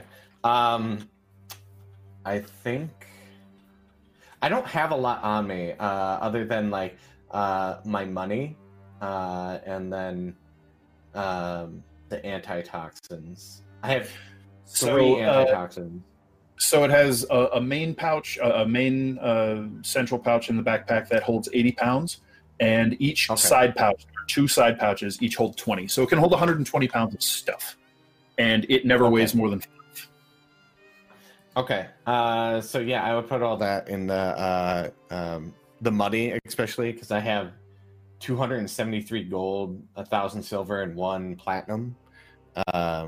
I would put that in there. I would say this one is less of a backpack, and it's more like a satchel or a messenger bag. Yeah, like Indiana Jones. Yeah, there you go. A little bigger, but yeah. I have a man purse. Hell And yes. I would put the extra backpack in there and like I kind of organize everything as everyone's talking, and like putting the torches together. As you're going about it, you start to realize that it's a godsend for organization, because as you reach into one of the pouches, whenever you think or will what was in there, it's always right on top. Okay. No drugs fell out? No drugs fell out. Okay. I just wanted to make sure. Yep, no drugs. And Tilly, this is fun. You will like this. One of my roommates, well, not really roommates, one of my dorm mates, I guess is the best way to call it at Bimia, had one of these from his great uncle. And I open up Thingle. Beer. All right, so he opens up the jug. When he says beer, it fills with this delightful, foamy, dark amber beer. Well, I've never seen anything like that, but it seems like the best thing I've ever seen, if you know what I mean. Where did that come from? We found it down there with all of the blood. But it will do beer. I've had honey before. It does mayonnaise, but the mayonnaise goes bad before you can ever use all of it, because who needs a whole jar of mayonnaise? But all sorts of different things that you can make the... not just a whole jar of mayonnaise. It makes 2 gallons of mayonnaise. Gallons of mayonnaise. I was like saying the alchemy jug of mayonnaise. Yeah. I mean, the but yeah, mayonnaise 4 doesn't gallons seem of like beer. anything, but That's yeah. successful. That's like remember that it an hour doesn't necessarily hold all of that at once. That's just how much it can produce in a given day. So it creates a hell of a lot of mayonnaise. But like you could just keep pouring it for a while, because that's not a 2-gallon jug. I would look at It's Tilly completely as I'm like organizing stuff and all that kind of stuff. I'd be like, Tilly, you're just going to use it for beer. I mean, why yeah. wouldn't I use it for anything else? I mean, you guys got me running ragged across the town, so far away from any sort of tavern, you know? Of course. Why wouldn't Gotcha. I? A gallon jug, but it makes 4 gallons of beer. Yeah. It's the size of a milk jug or whatever. Yeah, I had never read the fine print on these before. I always just went straight to the table. So what you're saying, Glass, is I can ask you for beer at like any time. Pretty I'll much. just give it to her. perfect. Yeah, actually, do you want it? I was going to say, actually, we should talk. I don't know if our dungeon master has thoughts in his head of things. So if you want to barter about it later. The alchemy jug was a donation magic item for Glaz. So if you guys decide later that you want to move it around or trade it, you may. You're certainly welcome to do that. But that was by intent going to Glaz. I mean, I kind of like the idea of just being like, a glass. Like, can I have a glass of beer? And then you'll be like, hey, there you go. And then I'll just have a little mug of beer, and then you can just carry it. Because I've got to carry almost everything else anyways, so... Oh no, I can carry stuff now. It'll be our bonding experience, you and me.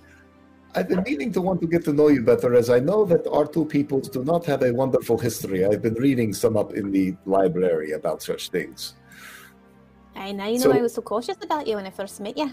But you're a pretty nice guy. She'll tap you on the shoulder. And what can 4 gallons of beer a day not fix, right? Right? Hey, perfect. See, and now I know you're my kind of guy. I feel you.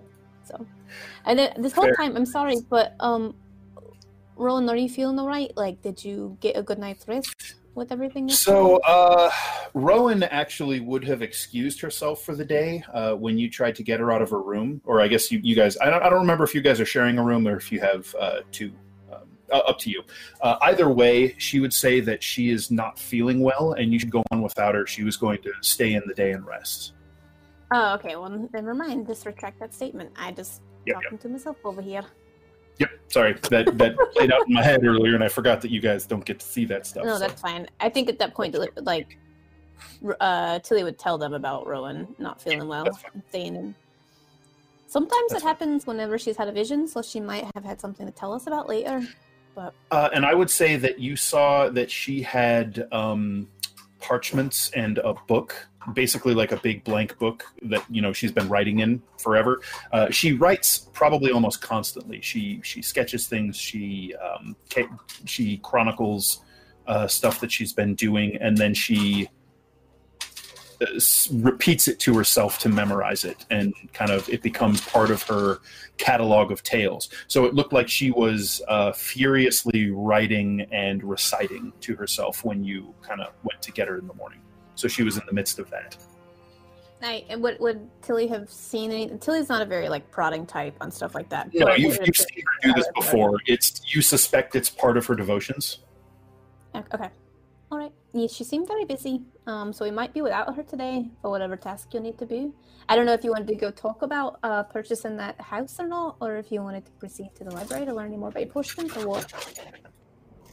I think while it's daylight, probably our next big step is to at least maybe scout out.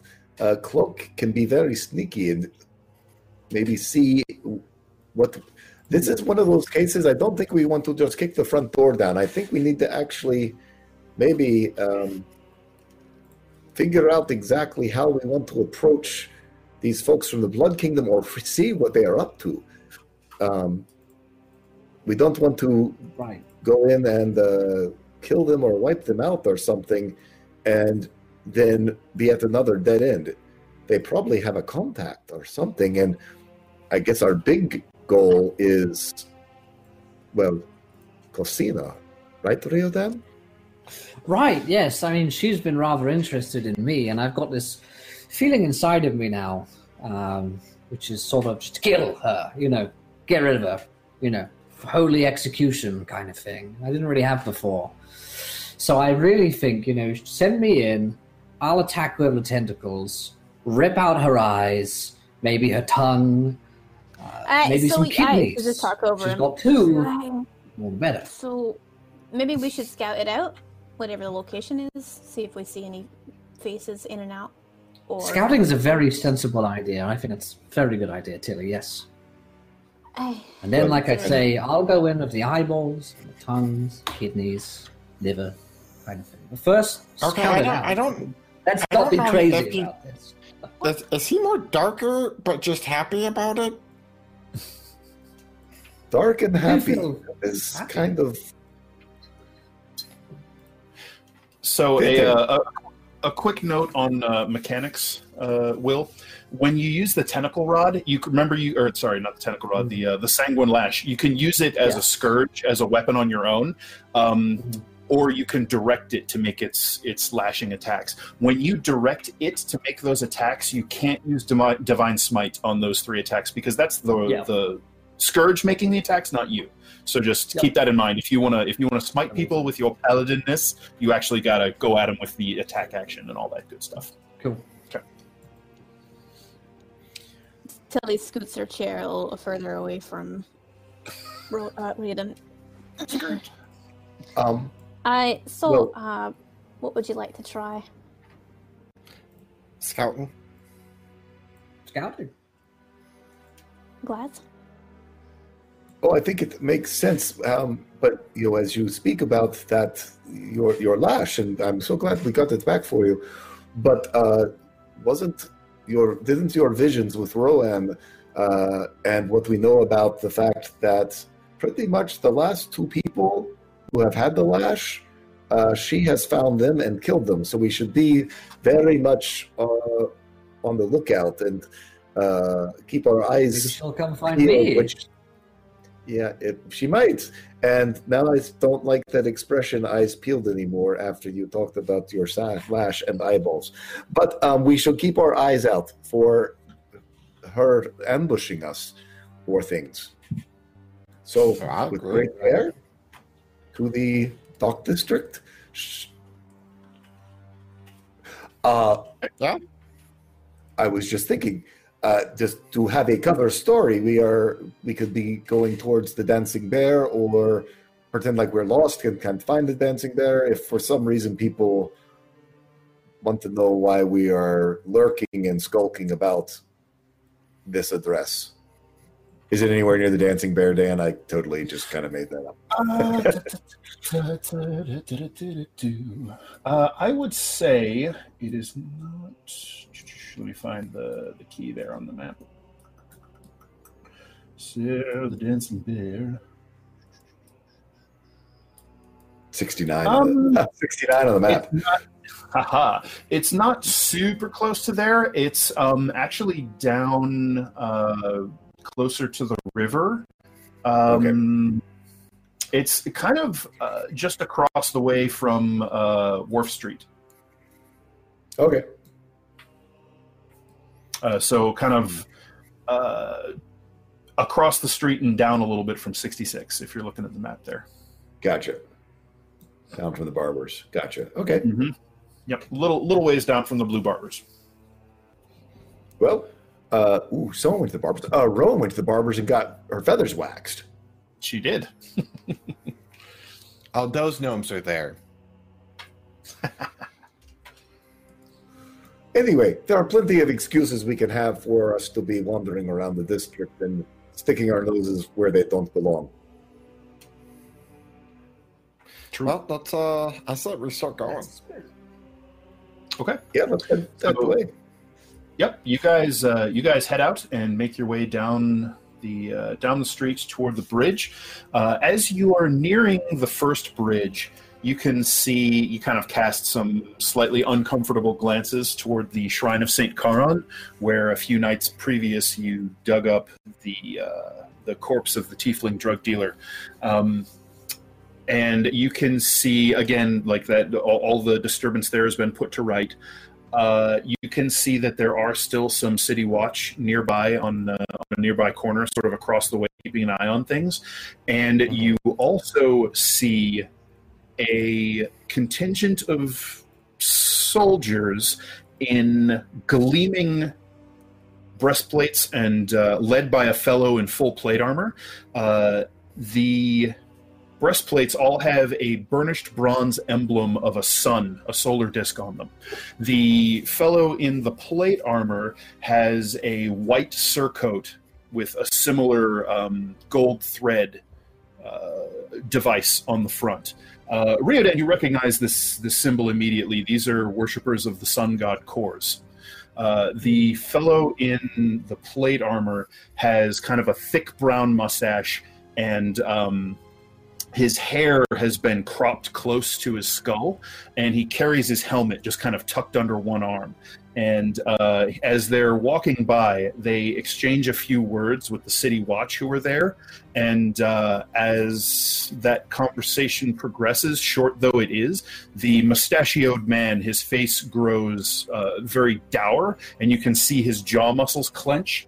And he goes over and speaks to the individuals who are walking along with him, and they cross the street toward the shrine and the graveyard. And What this is the anyone to graveyard where we had the vampire. That is the graveyard where you dug up the vampire spawn, yes. Okie dokie. Did you all see that? I don't know. The shiny man. I mean, they were well armored, but I don't know what. Worshippers of the what sun the gods. Didn't like the look of that. I mean, would Glaz have knowledge just from his studies? I mean, is there, I'm assuming the worshippers of the Sun Guard and the Blood Kingdom, don't get along, and Danfears probably fit into that. You can go ahead and make an intelligence religion check, and we'll see what you know about him. Okie dokie. Cluck would just look at everyone. I was like, I don't know. They look like bright guys. Ha ha! That would be a nat 1. I didn't pay attention. Yeah, you're not super familiar with them. They're not terribly prominent. Like, you've seen similarly garbed soldiers moving around every now and then, but quite honestly, you really don't pay attention. You just always assumed they were some specific regiment of the Zobek Watch, which is also Zobek's standing army.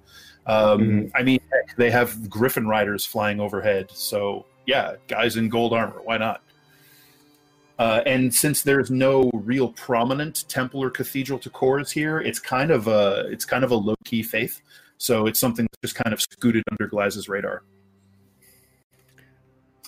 Your fear, Riodan, is that is one of the Order of the Undying Sun, and if so, you need to watch yourself because they are essentially tailor-made to destroy vampires in particular.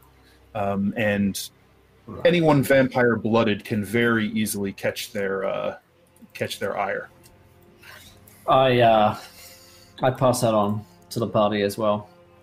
So I better be careful around here, but it might also mean that our suspicions about those other folk, less than desirable people that we think might be in the area, may well be in the area.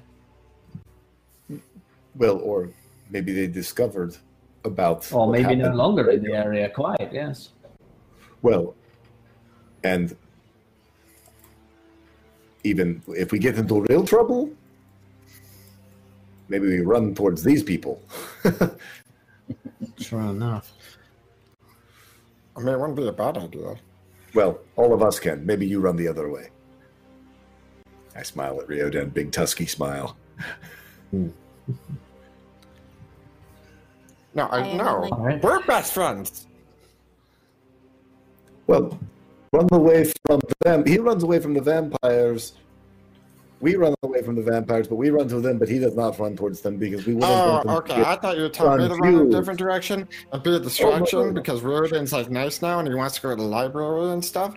Because I don't know why, but Oh, no. I'm worried that they would be, oh, we were so confused. It was a vampire running towards us, and so we smited them. And that would be bad because I don't want three of them to get hurt. Because he's And they not do really be jealous, a vampire. no? Fear.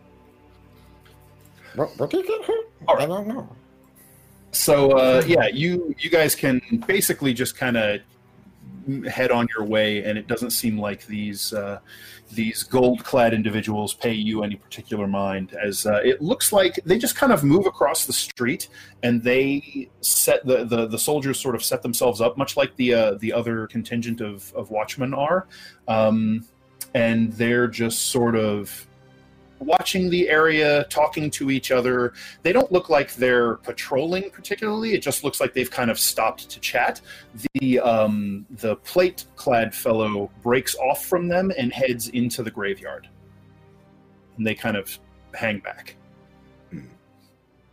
And that's probably about the time when you lose sight of them, unless you want to hang around. I don't. Okay. Then you guys make your way right across the bridge into the Collegium District and across in short order to the docks. So you find yourself approaching the Gullet, where just the bustling commerce of the river is already in full swing at this point, kind of late morning, probably where we've gotten to now after all of the discussion and breakfasting and all that good stuff. So you can see that there are boats and barges offloading and loading. You see just cartloads and wagon loads of wares being rolled down the streets, clattering along the cobblestones, and you can hear fishmongers barking the morning's catch. There's just this press of citizenry and city life bustle going on around you. Would Tilly see her vessel that was docked here? I mean, is this the same area of the docks?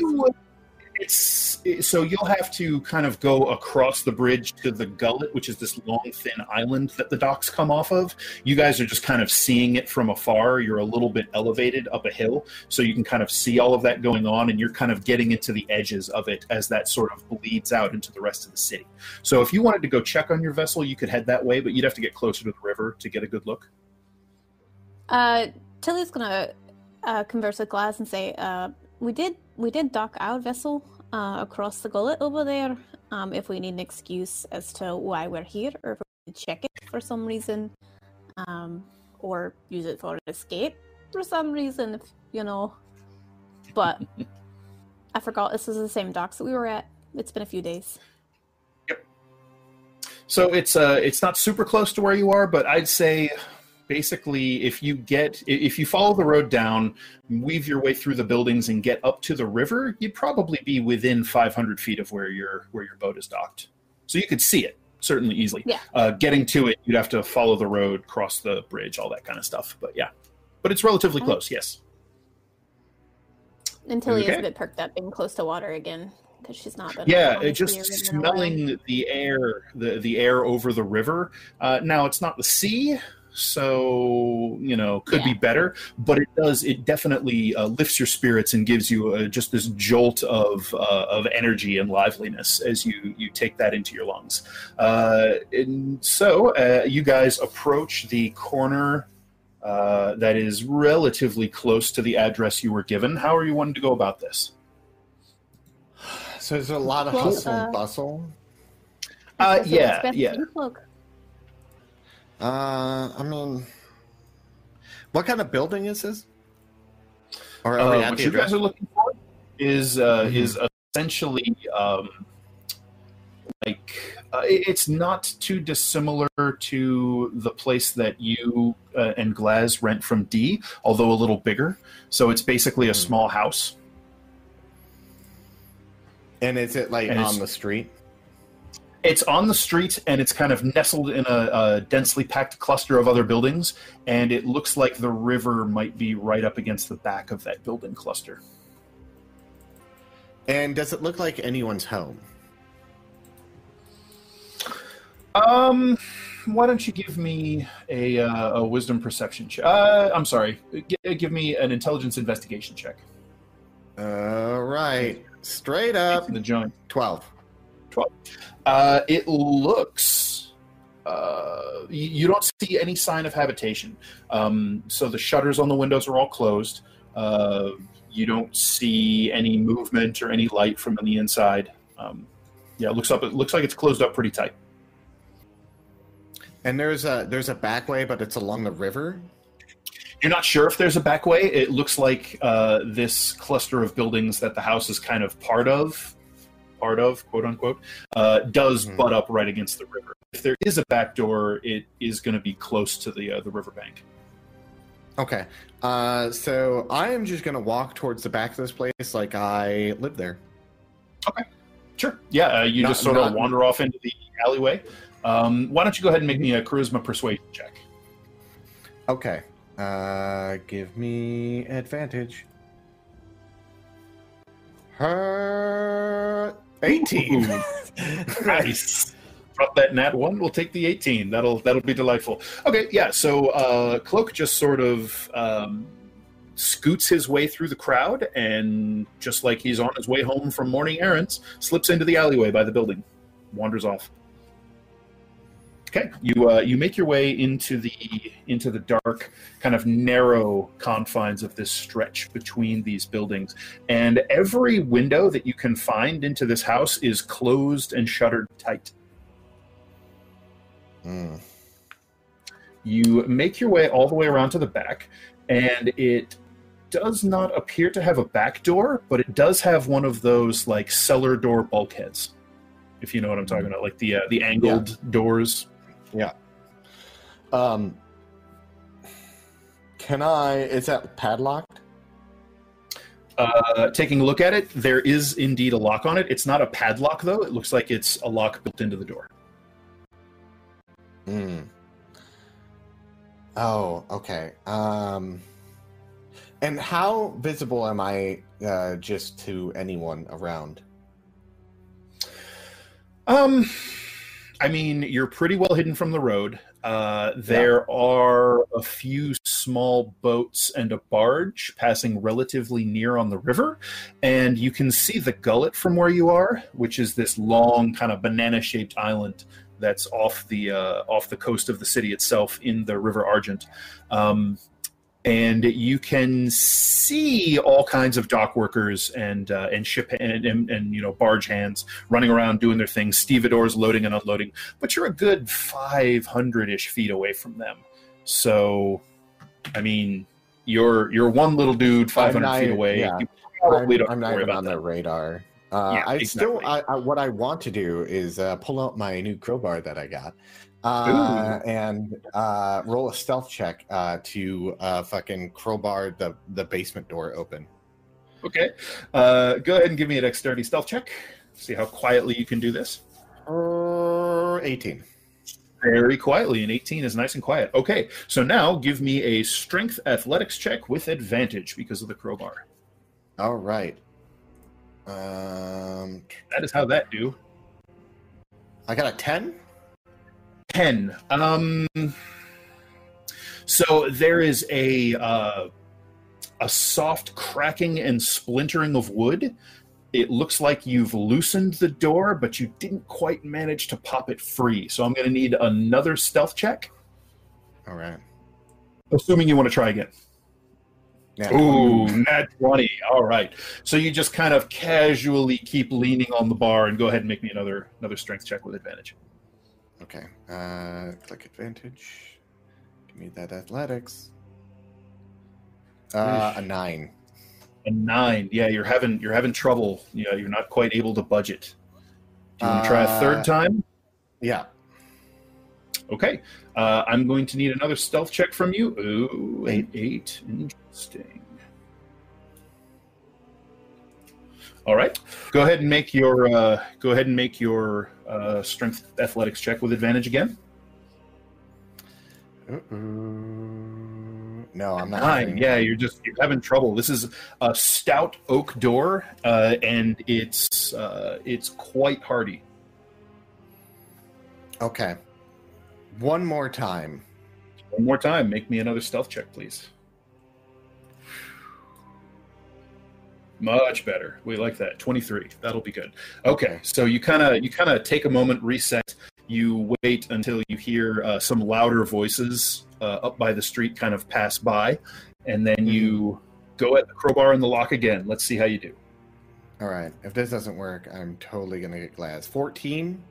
14? All right. So you kind of put your boot on it, and with a little muttered gnomish grunt, give it a good kick, and it pops the lock. And thanks to how you had it situated in there, it doesn't make a much sound, even as you pop the bolt out of the door frame on the other side of the door.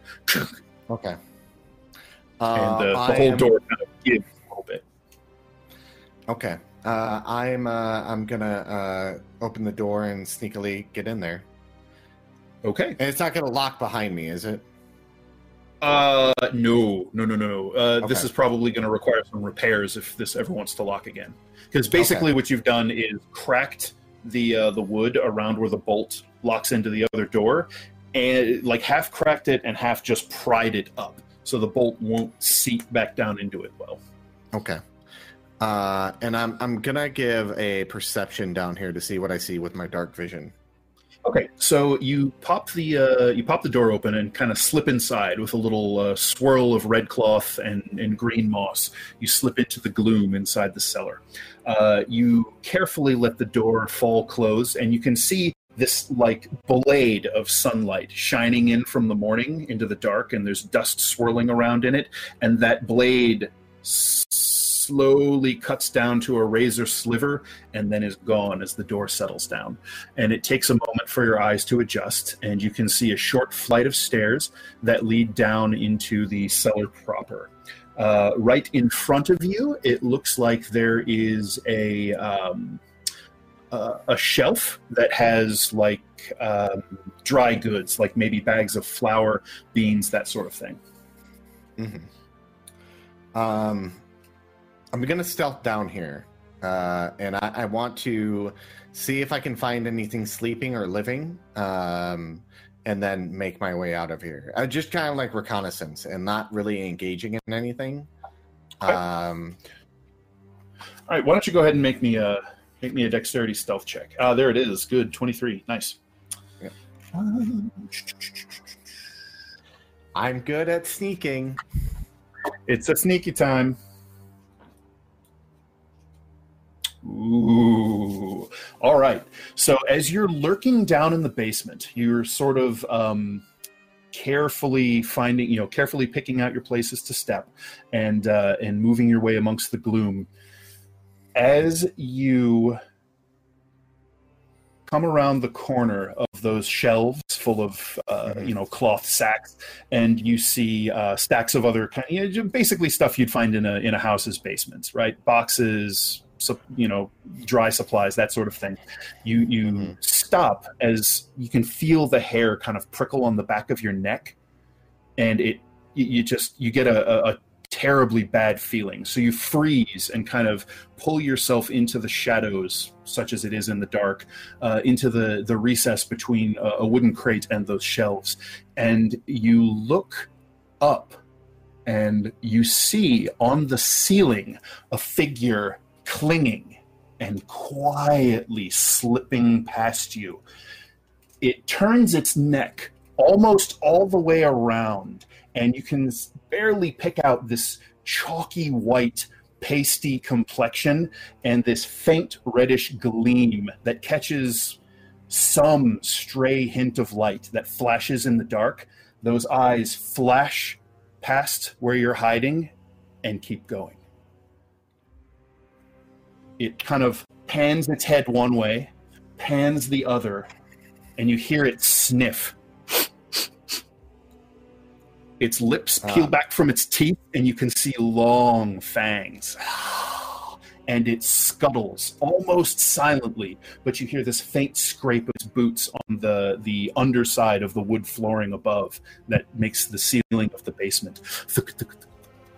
Can I get out of here quietly? You lose sight of it as it kind of scuttles around a corner. It looks like the basement down here is sort of an L shape, and it scuttles past you and around to the other side of the basement. So currently, it looks like you have a clear path to the exit. I'm still stealthing the fuck back to the exit and getting the fuck out of here. You're plenty quiet. So why don't you make me one more dexterity stealth check as you make your way up the stairs and out the door? 13. Oh God, do it like this. Just something real quick. Oh. Because of the disadvantage imposed by the darkness, you manage to slip past, and as you duck around a corner, you see its hands come around the side with these long nails, and it's not like digging into the stone or anything. It's just clambering on the stone wall, and it comes around and like its hands stuck to the wall. It flips its legs down so it's upright, clinging up on the ceiling, up next to the ceiling, and just sort of and its eyes sweep right past just after you manage to duck into the stairwell and up toward the bulkhead. You know that if you open the door now, the light streaming in will give you away. I'm going to wait. You just kind of, with your heartbeat thundering in your ears, you hold your breath until you hear this faint scraping that recedes. You hear nothing, see nothing for a count of 100. Okay, then I would very quietly open the door very, very narrowly to let basically the least amount of light pollution into the area. So basically you're going to push the door up just as much to allow you to squeeze your way through. Yeah, and that's not much. I'm just like, oh. Nope, you're a little rude. Yep. So even as quick and small as that gap in the door is, it to you it feels like you're setting off a flare in that dark, gloomy basement as the sunlight just sort of washes across your face and mask. You feel like your cloak lights up from within, like this red beacon as the sunlight hits it, and you slip out into the day. And you carefully let the door settle back down onto its rest, and you slowly let out a deep breath. Yeah, I very very calmly act like, that's a normal day. Just like start walking away, pretend I'm locking the door, and then walk back to everyone there. And as soon as I get to Reardon, I go, holy shit, holy shit, holy shit, holy shit, holy shit, holy shit. I went to a basement. Holy shit, vampires are fucking scary. There's one in there. Oh, was it her? Was it Petunia? Probably more than one. There's probably so the windows are all boarded up and not boarded up, but covered up with like thick curtains. And I went to the basement and I broke it open. There was one clawing around the ceiling. Luckily, it never saw me the whole time because I'm good at hiding. But you know what? Holy shit! Amazing. Right. I've seen some scary shit, but Jesus fucking Christ. This is good news. This is very good news. Very good news indeed. Right. All right. So now we just go in and kill them all. Yeah, that's my plan. I would like to go kill these things and send Reardon in first because he's the one in the heaviest of things and probably won't get turned into a vampire if he gets bit. Well, honestly, I would. Are you worried? It sounds good. No, I mean, honestly, I'd love to. Oh, okay.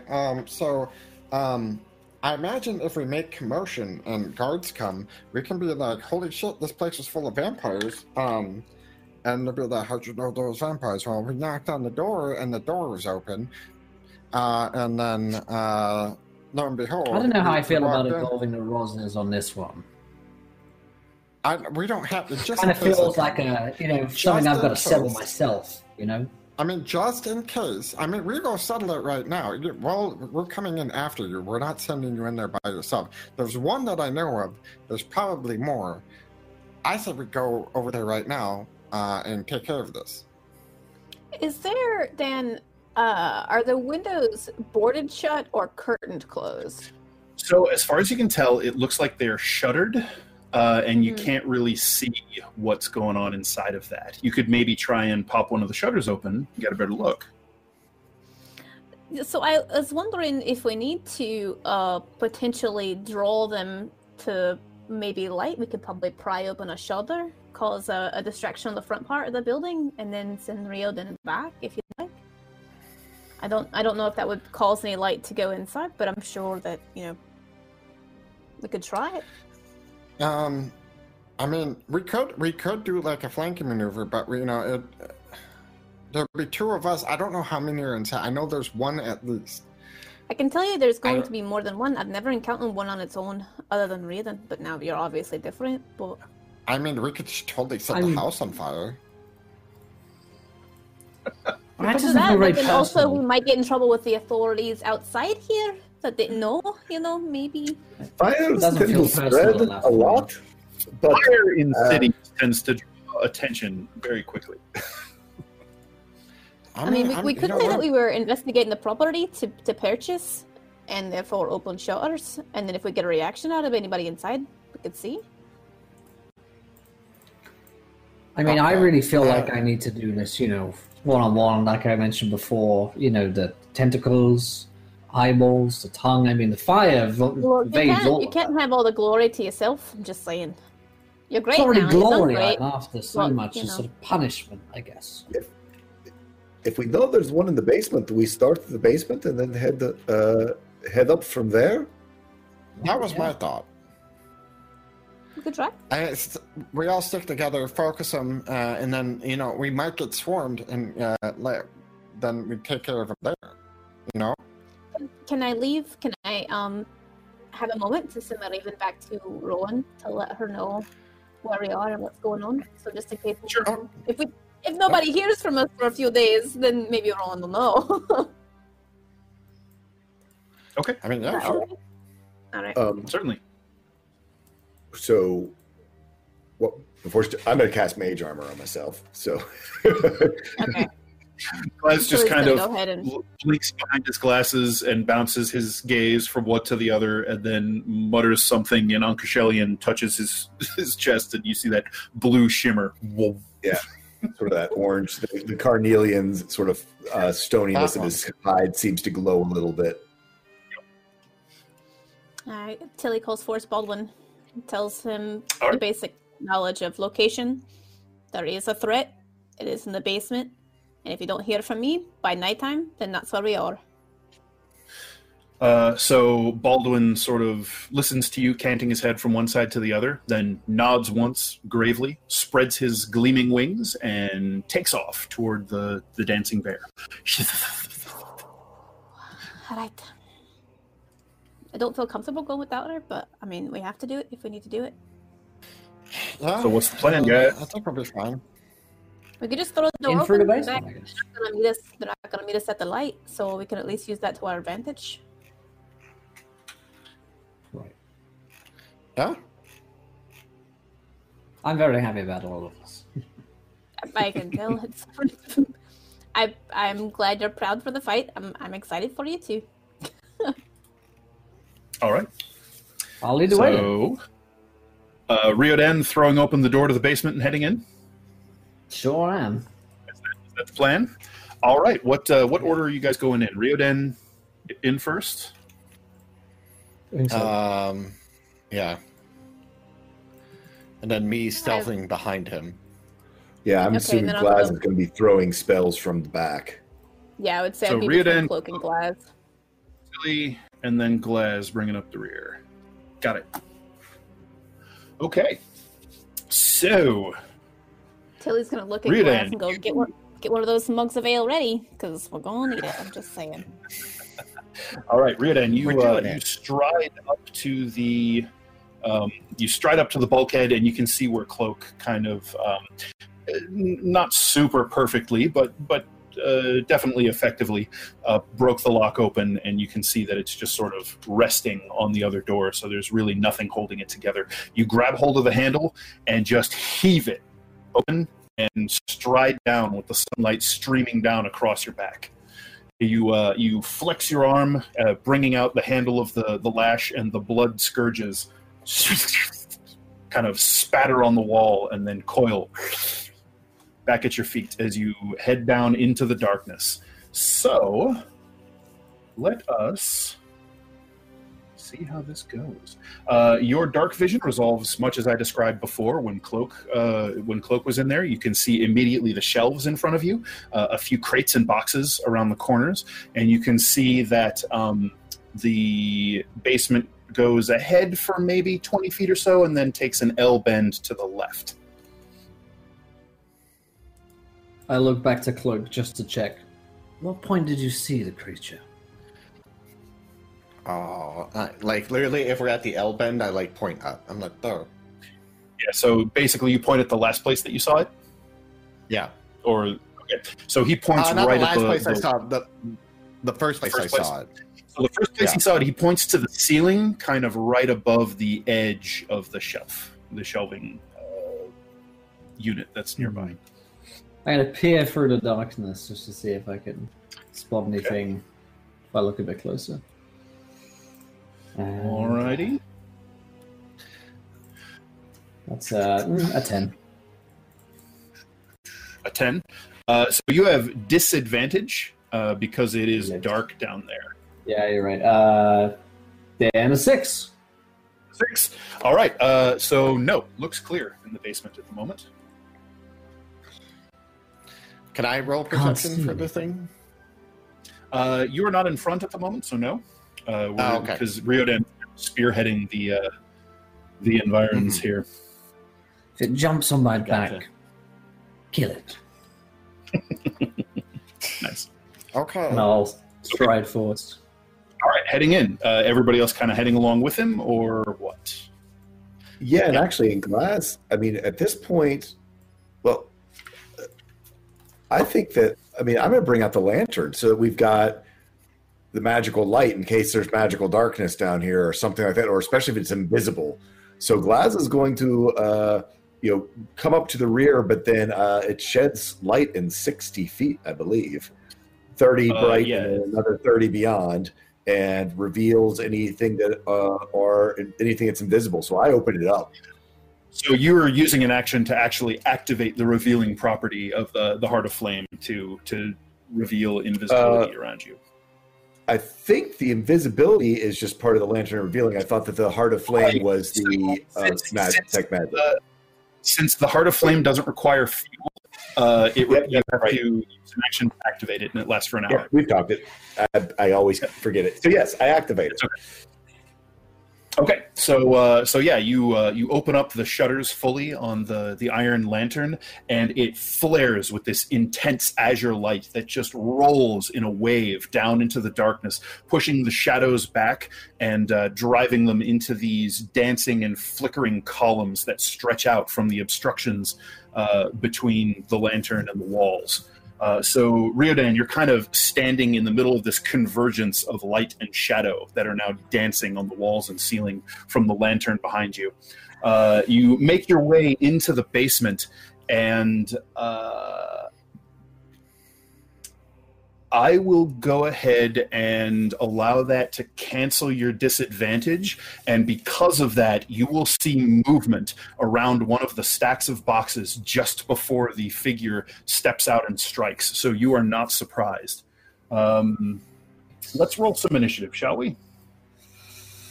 Yes. Okay. Let's do this. Can't wait to fight this thing. Ooh, look at Glass with a nat 20 on initiative. Oh, nice. I was jumpy. 13. Oh, wow. All right. Second. All right. Anybody above 20? I heard a natural 20 there, so I think other people are still higher than me, though. so 25 to 20. Me, 21. Glass is on 21 as well. I'm All right. 20, but 20. Jeez, you guys are Yeah. fast.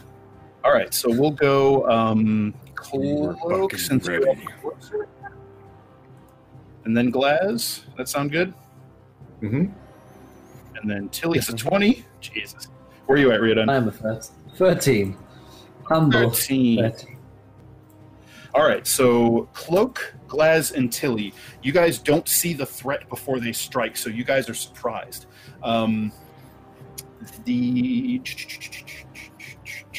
Riodan, you are not surprised because you saw the figure kind of lurching towards you from the darkness, and so that at least brings your guard up as a figure comes darting with blinding speed along the ceiling from around the bend in the basement. You can hear its claws scraping stone, and you can see the gleam in its eyes as it strikes at you from the ceiling. Come get some.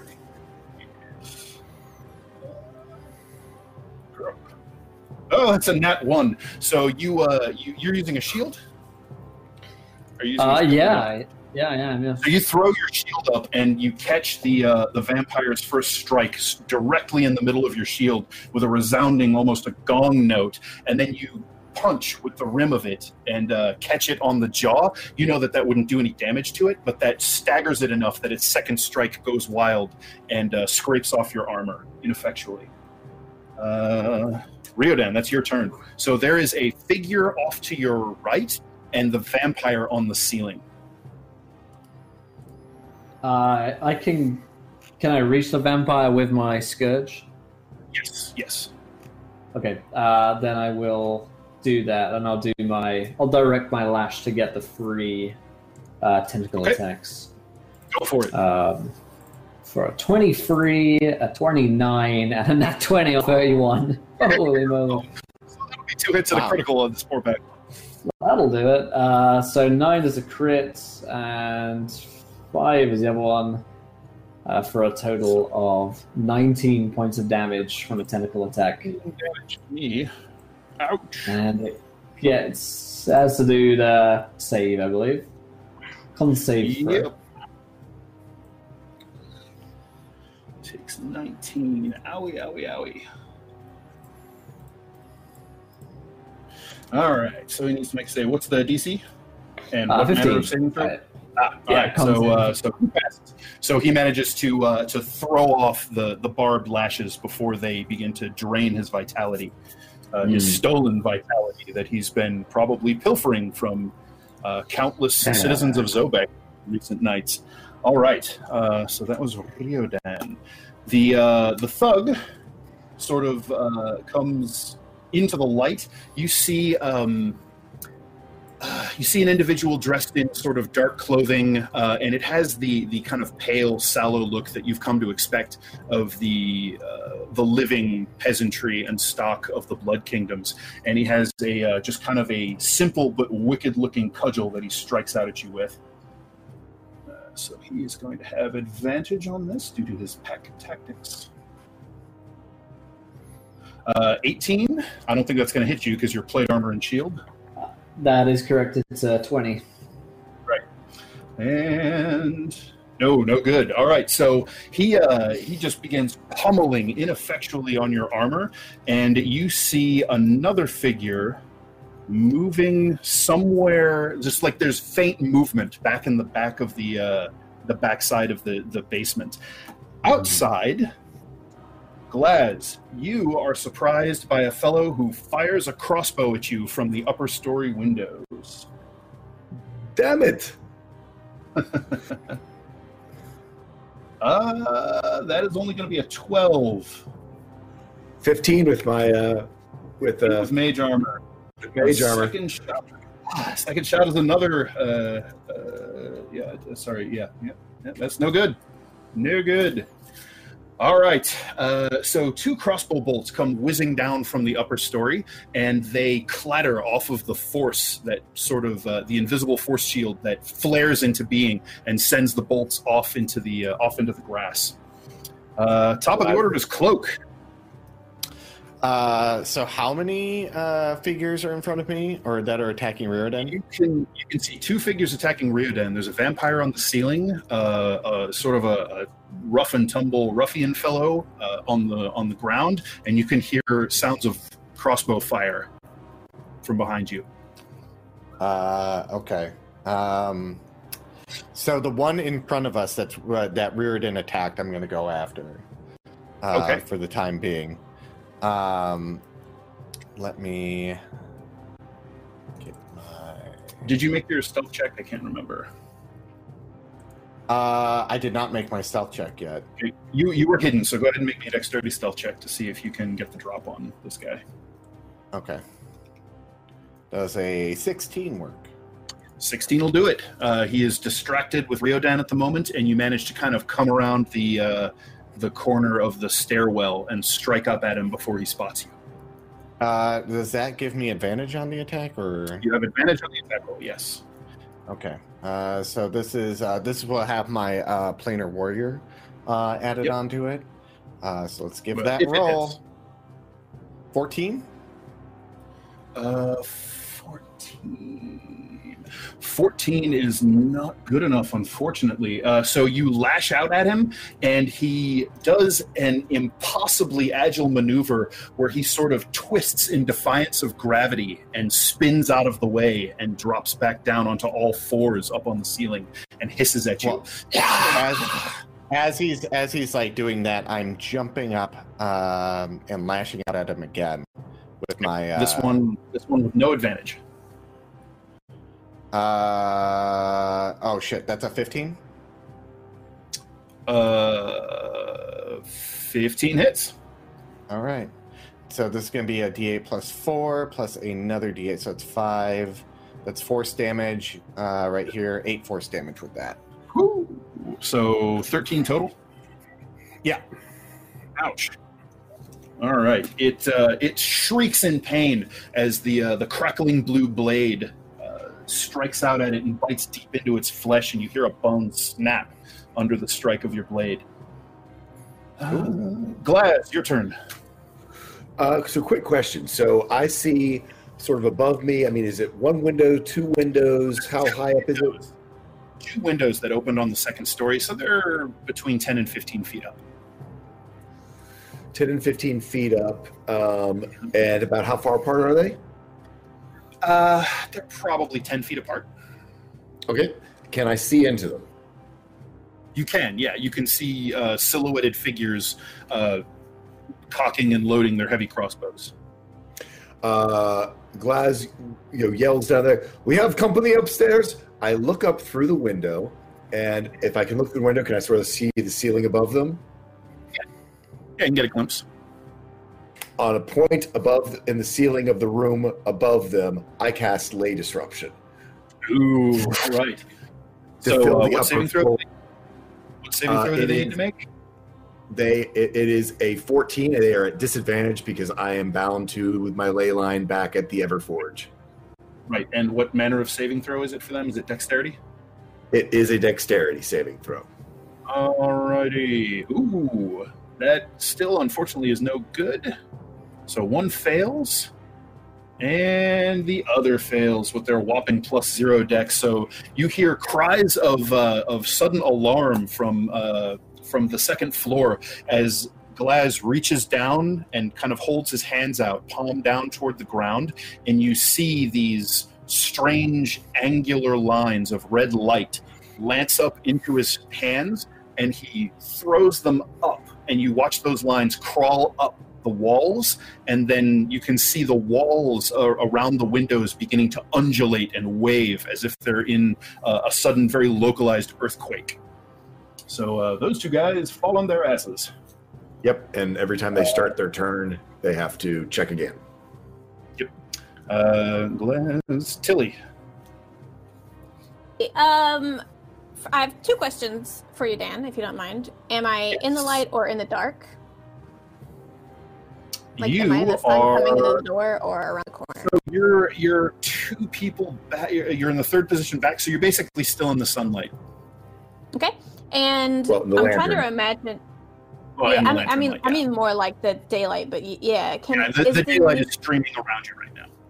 Now let me try to see. Does the stairs go down and then the wall turns, and that's the L shape we're talking about? So the sun is hitting a wall, and then the stairs go down, and the sun is shining because of the way it's angled, basically just onto the floor in front of the stairs. So it's not really like flooding out into the room. So it's not. The stairway looks out into the basement, but the sun is at a very steep angle. Okay, so dumb question. Pardon me for being fairly new to playing the fighter with a shield. Can I use my shield to reflect light over there? Given that maybe if you were in a little bit more... I feel like Tilly had some of these fights before, and she would know that the daylight is going to be the most proficient and quickest way for her to catch up to them. But if it's more of a battered plate armor, I don't know if it would actually do enough reflection. like your shield would reflect some light, and you think maybe it would be able to distract or dazzle the vampire. You don't think it's going to do any appreciable damage to it. Maybe if it was like sun directly overhead, streaming right down on you, you could manage something like that. But it's just not really in your favor that way. Okay. I think. Okay, so back in character, Tilly is going to step back and try this because Tilly is still 2 people behind the first vampire, and it's going to take me a bit in these hallways to get around. And flailing a hammer is not going to be the best decision with them in close quarters. So if I can at least distract one of the vampires from stabbing away at Riordan, that would be great. Maybe the one at the ceiling, so I can bounce right back up at him. All right, so why don't you go ahead and let's see, what would this be? I'm going to make him make a saving throw. So you angle your gleaming silver-plated shield to catch the light and stream it up toward the ceiling where the vampire is squaring off against Riordan and now Cloak. So it hisses and throws its arm up in front of its eyes, and it looks like it's having some difficulty with the intensity of the light. Great. It looks like you're not sure if it managed to shield its eyes in time or not, but it looks like it is very unhappy about having sunlight bounced up in its face. Tilly just yells at it, "Eat this, you Scottish offal!" and then gets over there and shines the light. Nice. All right. So that would be vampires. So this vampire is going to be suffering some disadvantage on its attack rolls this turn because of that maneuver. It is going to... It's going to try and strike at Cloak. That, even with disadvantage, is going to be a 20. Does that hit? You're muted. Yeah, you're muted. Look. That hits me, Dan, because you always hit me. Except for last time when I didn't hit anything. That's true, but I was making Constitution saving throws. Yeah, fair enough. All right, I lost my stuff here. All right. Okay, so why did all of my windows minimize? Sorry. There we go. All right. So it's going to... It lashes out with a claw and wraps its hand around your cloak and pulls you up toward its gnashing maw. I forgot to toggle his disadvantage, but unfortunately, you managed to kind of get your hand up and sort of mash its face away, and it doesn't manage to sink its fangs into you. However, you do take some slashing damage from the claw. You're going to take 9 points of slashing damage. Okay. All right. Riordan, there is movement from... Tilly, make me a wisdom perception check, and I'll take away the disadvantage because you're shining sunlight up on the ceiling. Well, it's not going to be good anyways, but I'll do it. Let's see. Wisdom. Okay, so... I need a -1, and I don't know how to do this. I can -2 with the click, but so I'm just going to do die. Is it dice? Forward slash die. Die. I got it. 20 -1. That works. Well, it's a 10. Okay, so a 10 is good enough. That's all you needed. You recognize the figure clinging to the ceiling. The short blonde hair, the particular angular cut of its cheekbones. That's Ladislav, the vampire who warned you, who Rowan ripped his fangs out of his skull, and who you ordered your men to burn on a pyre. Oh, poopy. He, Sorry, I didn't know if it was a family-friendly answer or not. We've been calling it the fuck house.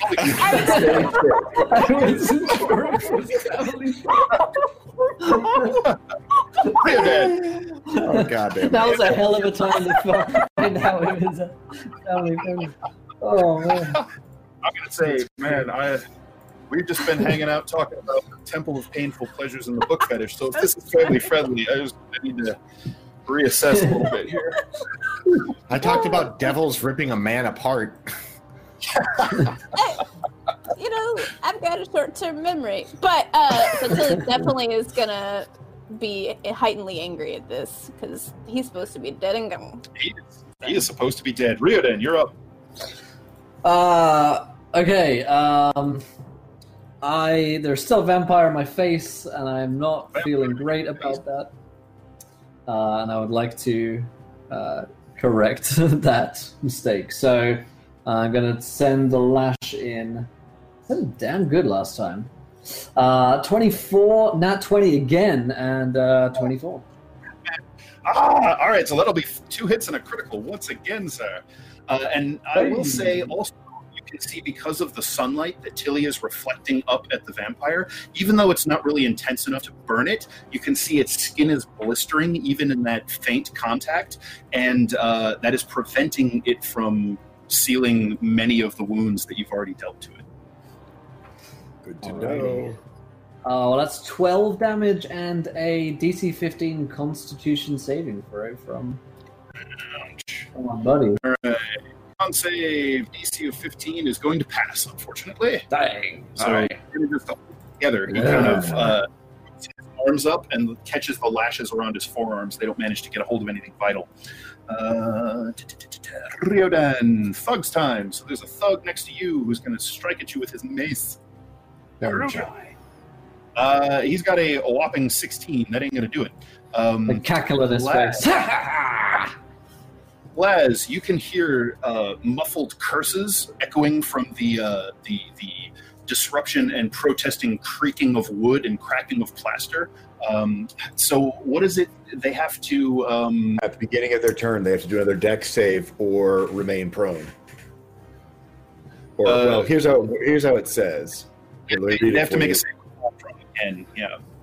They have to do a dexterity saving throw if for any creature in the area when it appears that starts its turn in the area or that enters the area for the first time on a turn must succeed on a dexterity saving throw or fall prone. Okay. So not if it starts. Yeah. It's not, I mean, they're already prone. In the area. The issue is they're at half movement. So what they're going to do is something arguably pretty stupid. You see these two guys basically grab hold of the windowsills after kind of shouting back and forth to one another. They've dropped their crossbows, and they basically just heave themselves out the windows. And they kind of like hang and drop as best they can. They're going to take a little bit of falling damage. Oh! Does it matter? You hear... what's that? Never mind. You already said it's half movement because it's difficult terrain. Yeah, I was just going to ask. This is essentially their entire turn. Unfortunately, it's going to take their actions to manage this, and then getting their asses up. So they basically have to heave themselves out the window and then dash to stand up. Gotcha. So they will manage that, and you hear something pop as they hit the ground and then stagger up to their feet. One of them looks like he's limping a little bit. Landed a little hard on his ankle. All right, so that is Cloak, top of the order. The one that has me. Wait. I think you skipped me, Dan. Oh, I'm sorry. No. Thugs are the last in the order. This round you lay disrupted them. Oh, I'm sorry. It's just been that long since we've come all the way around. Never mind. Yeah. I forgot. Glad usually isn't at the top. Right. So yeah, Cloak at this time, he's trying to be gnawed at by this guy. Is Tilly shining the light in his face? The one who's got you, he's having light shined up from Tilly. Okay. As he puts his hand up, and I was like, "Look, opening!" and then like jab under his fucking jaw with my planar warrior. Do I have any advantage of how he is right now, or your attacks? No. Okay. I just wanted to double check, make sure. All right. So this attack does a 22 hit his jaw. 22 hits. So this will be again. God damn it. That is 6 force damage. Oh, 5 slashing, 1 force damage. Then my other attack, The entire attack is force damage. Okay. So I do that, and then if he's still up, I'm literally jabbing the same thing again. Okay, get him. Oh, actually, only one hand is holding me right now, isn't it? Yeah, basically. Now, I'm going to jab his jaw again, kind of fucking up his teeth, too, at the same time. At least trying to. Does a 14 hit his AC? 14. No, unfortunately, he's incredibly strong, even for his thin, wiry frame, and he just sort of handles you around, and you can't get a good strike at him with that second. Okay. All right. So I believe that's your turn. Yep. Tilly. So is let's say Ladislav, right? Ladislav, yep. He's behind the guy that's already on the ceiling with Cloak. No, Ladislav is the guy on the ceiling with Cloak. With Cloak. Okay, well then Tilly, I'm sorry, ignores all of her attacks at that point and just rushes in to try to hammer him, but just right off the ceiling and potentially on the ground. So all right, sorry, so Cloak, to get a decent strike at him, you'll probably have to push past the flailing Cloak and get out into the basement to get room to swing your hammer up at him, which you can do. You have enough movement to move, kind of muscle past your allies, and you'll be kind of right up against that ruffian, but you're just kind of ignoring him at the moment, going after the vampire. All right, get him. All right, she goes for a swing, and it's gonna be. Boop, boop, boop, boop. Oh, that is a critical hit. Holy moly, people. Whoa! So give me double damage dice, please. Sorry. Plus your modifier. Okay. I don't forget. I should remember this, but 2d8 plus 5. Boop. Right. Oh my god! You hear a wet pop in the side of his face, and the side of his skull is crushed in, and his eye is canted off to a weird angle as his cheekbone is pressed into his face and kind of caved in the side of it. Tilly shouts at him out. She's coming for the rest of his teeth at this moment. So you can take your second swing as he is still up. Cool. Sweet. Wait, no. It's supposed to be with a plus the goes. Cool. 16. Probably won't. 16 hits. Yeah, sweet. Okay. Regular damage this time. Yeah. Oof. And a 9. All right, you catch him on the backswing. You catch him underneath the arm, and you hear ribs shatter. And you can use your bonus action to bash him with your shield if you like. Is he still on the ceiling? He is still on the ceiling, yes. Okay, is he clasping on the ceiling with another hand or back legs? Because that's what I'm trying to aim for with my shield at this point. It's like he's kneeling on the ceiling and striking with his hands, and his knees and toes. Imagine if you're on your kneeling on your knees on the ground. That's what he's doing on the ceiling, and he's just staying there. Okay, she's gonna aim straight for the side of a knee, to potentially pop them together, but I don't think it's gonna. I roll a 12. It didn't show up in the chat, but it's there. Okay, 12 unfortunately doesn't. It's not gonna hit. Yeah. You glance a little wide and draw a shower of sparks from the. I guess it's not stone. It's wood ceiling. You carve a big rent into the stone beam, the wooden beam. All right. Beam. So that was your bonus action, and movement. It's vampire time. So you are no longer shining sun in his face. He's going to try and bite Cloak. And rolls a 2. And we'll attack with his claws. Oh my god, it rolls a 3. So Cloak, you've kind of got the pommel of your blade up in his face, his half crushed in face, and just trying to shove his gaze away from you so he can't get a good swing at you, and it seems to be working for the moment.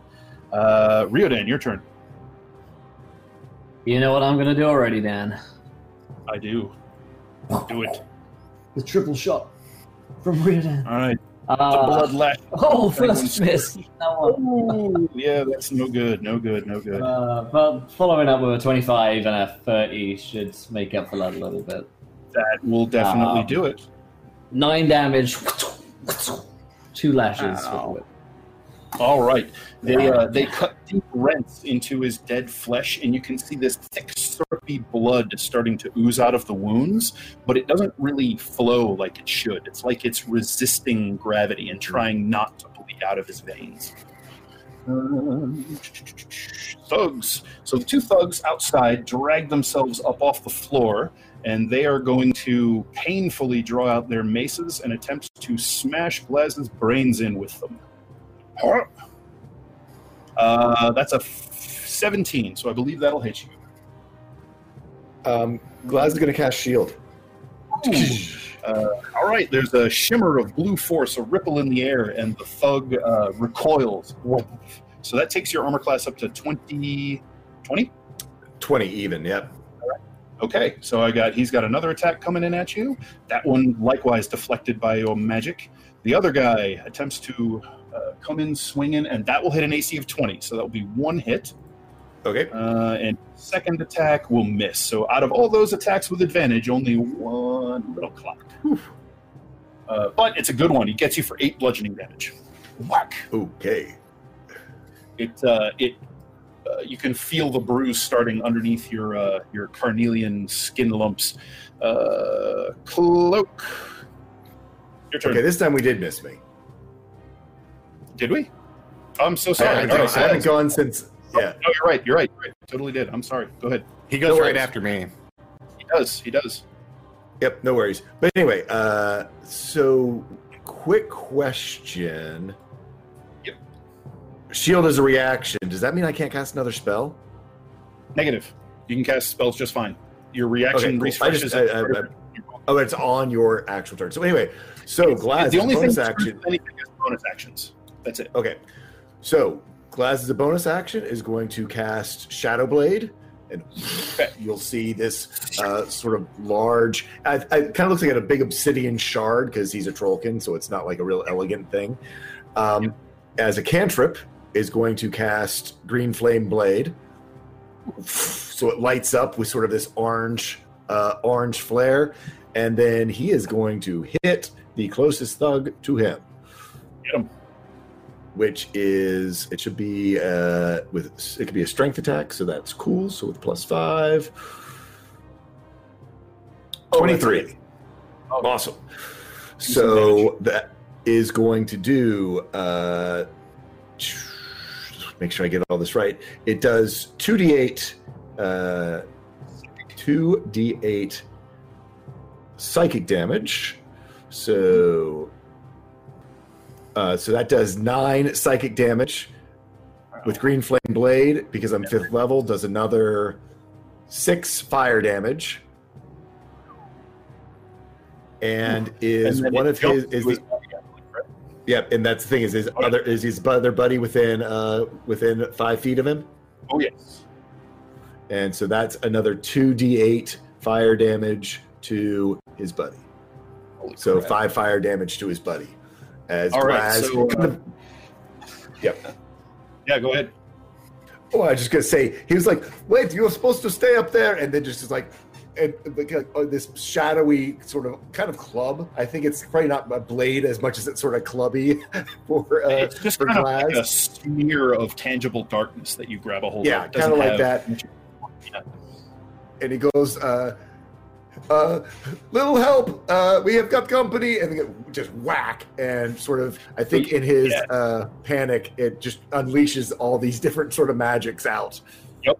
You lash out at him, and as the thing sort of just passes through his body, and he screams and clutches at his head, and blood fountains out of his nose, and then he's engulfed in that orange flame that swirls around him and then jumps to his partner. So the one you struck, is now like half of his face is burnt raw, and he's just streaming blood out of his mouth and nose, and he's kind of breathing raggedly, and you can see his limbs starting to shake.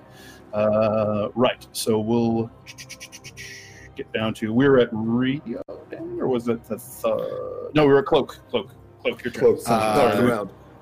Are we out of time though? Yeah, do we need to Just pause? about, yeah. Top of the round. I think we can. Yeah.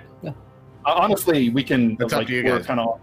We're on the cusp here, so you can go ahead and take your round, and then I think we'll be good if we can finish this round up. Okay. So basically, I'm just gonna double attack this guy, and use my planar warrior. 17 hit. 17 hits. So this will be the force damage with the other damage. So that will be a total of 14 force damage. All right, Yay. 14 force damage. You since you were using your blade to kind of control his face and drive his strikes away, and sort of herd him into Tilly, you reverse your momentum suddenly, slice your blade through his hand holding you, and cut it off at the elbow. He shrieks in agony, holding the stump, and you reverse your sword and just drive it up through his heart, pinning him to the ceiling. And he sort of flattens back against it, almost like he falls up against the ceiling, and he thrashes and begins shrieking, and his skin starts to slough off and crumble and rain down on you like thick gray snow as it burns to ash. Awesome. And then as I land, I'm like, Tilly, take my spot! And then I run up the stairs because I heard Glaz yelling. And you can take your second shot. Okay. And then to the one that is not on fire, or which one's closer to me when I get out there? Closest to you is the horribly wounded one. I literally jump over Glaz and come down and attack him. So here's this attack. 11.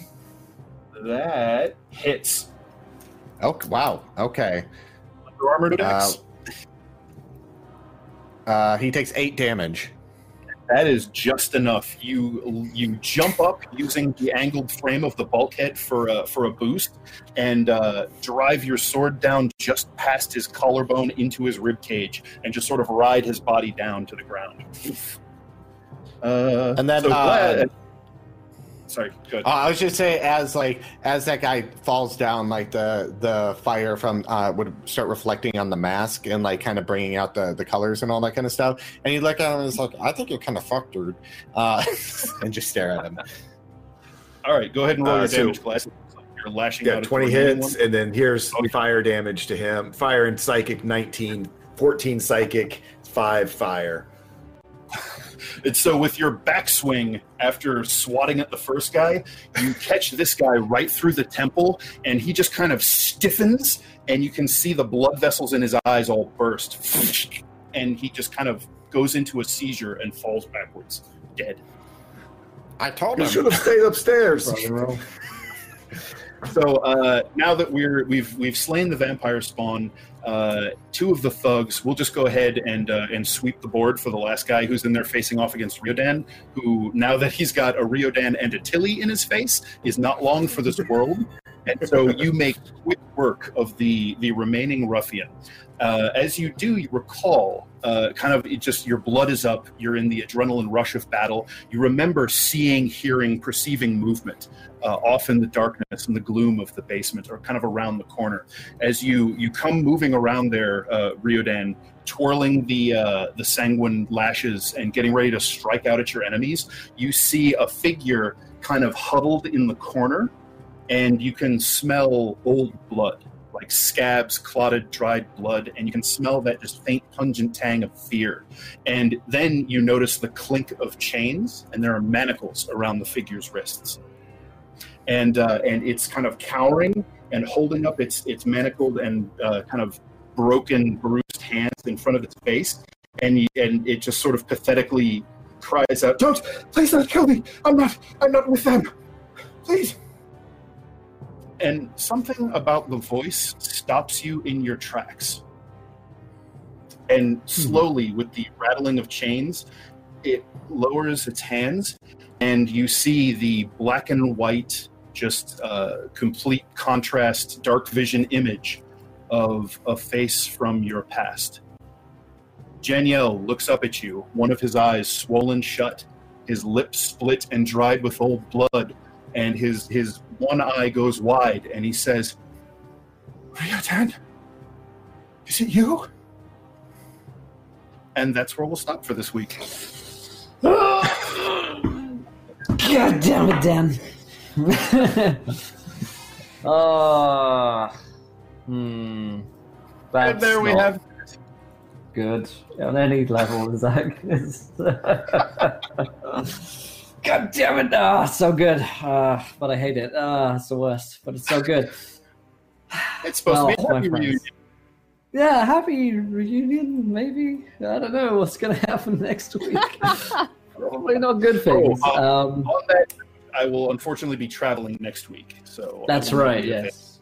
Unfortunately. No episode next Week week after next. There you go. Back with a vengeance. That makes sense. Well, let's go around the cast and the crew.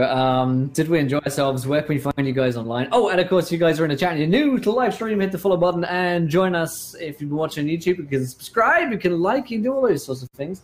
It's a good time. And a couple of people from YouTube joining us for the live show today, so it's really nice to see some folks. Awesome. I've been watching Back in the Worlds, joining us here for the live experience.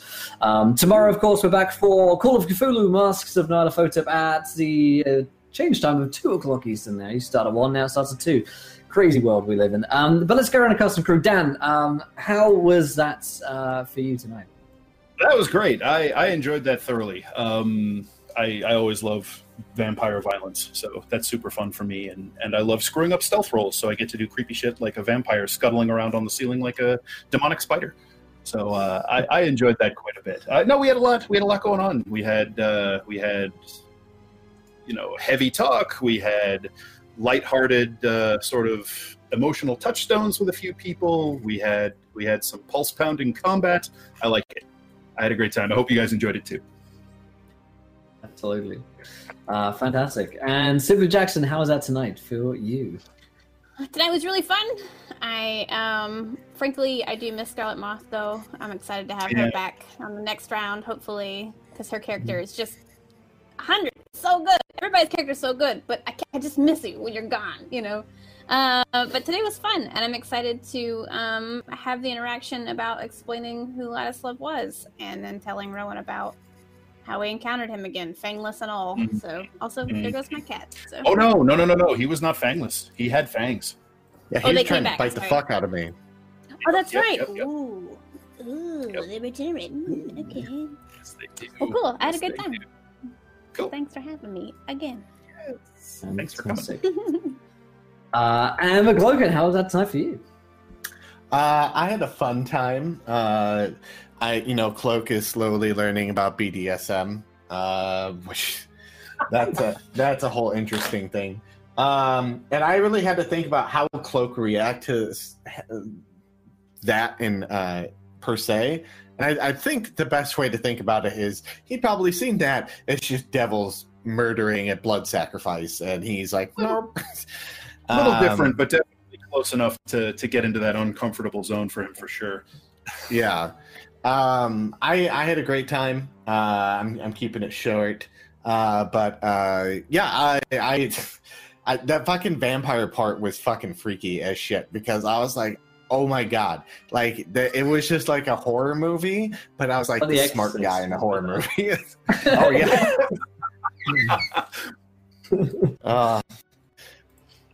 That's me. Awesome. Amazing stuff. And Cool School, how's that tonight for you?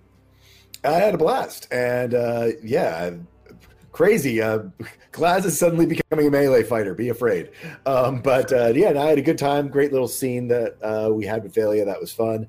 And you can find me all over the internet as Tall Squall. Go to my Twitter, Tall Squall. The pin tweet has everything I'm on. Thanks for having me. It was a blast. Yeah, you bet. Fantastic. Well, thank you guys for joining us. If you want to follow me, well, congratulations. You've already found me, but you can follow me on Twitter if you want, at EncounterRP, to keep up with all the stuff that the network is up to, all the shows, and awesome and content that we're putting out on the Twitch and the YouTubes. But speaking of awesome content, let's go raid our lovely friend, Laugh Love Lindy, who was just earlier today DMing a Call of Cthulhu news show, which is here every 5 o'clock Eastern. That's the show just before this one, Beyond the Mountains of Madness. So we're going to go and give her a raid and go enjoy the laughter and the shenanigans. They are playing some D&D, I believe, so you guys are bound to be in for a good time. You go spam Encounter Raid over there and have a good time. But until next time, my friends, try not to roll too many now-ons because we want to be laughing when you do. Good night, everybody. Bye. Bye.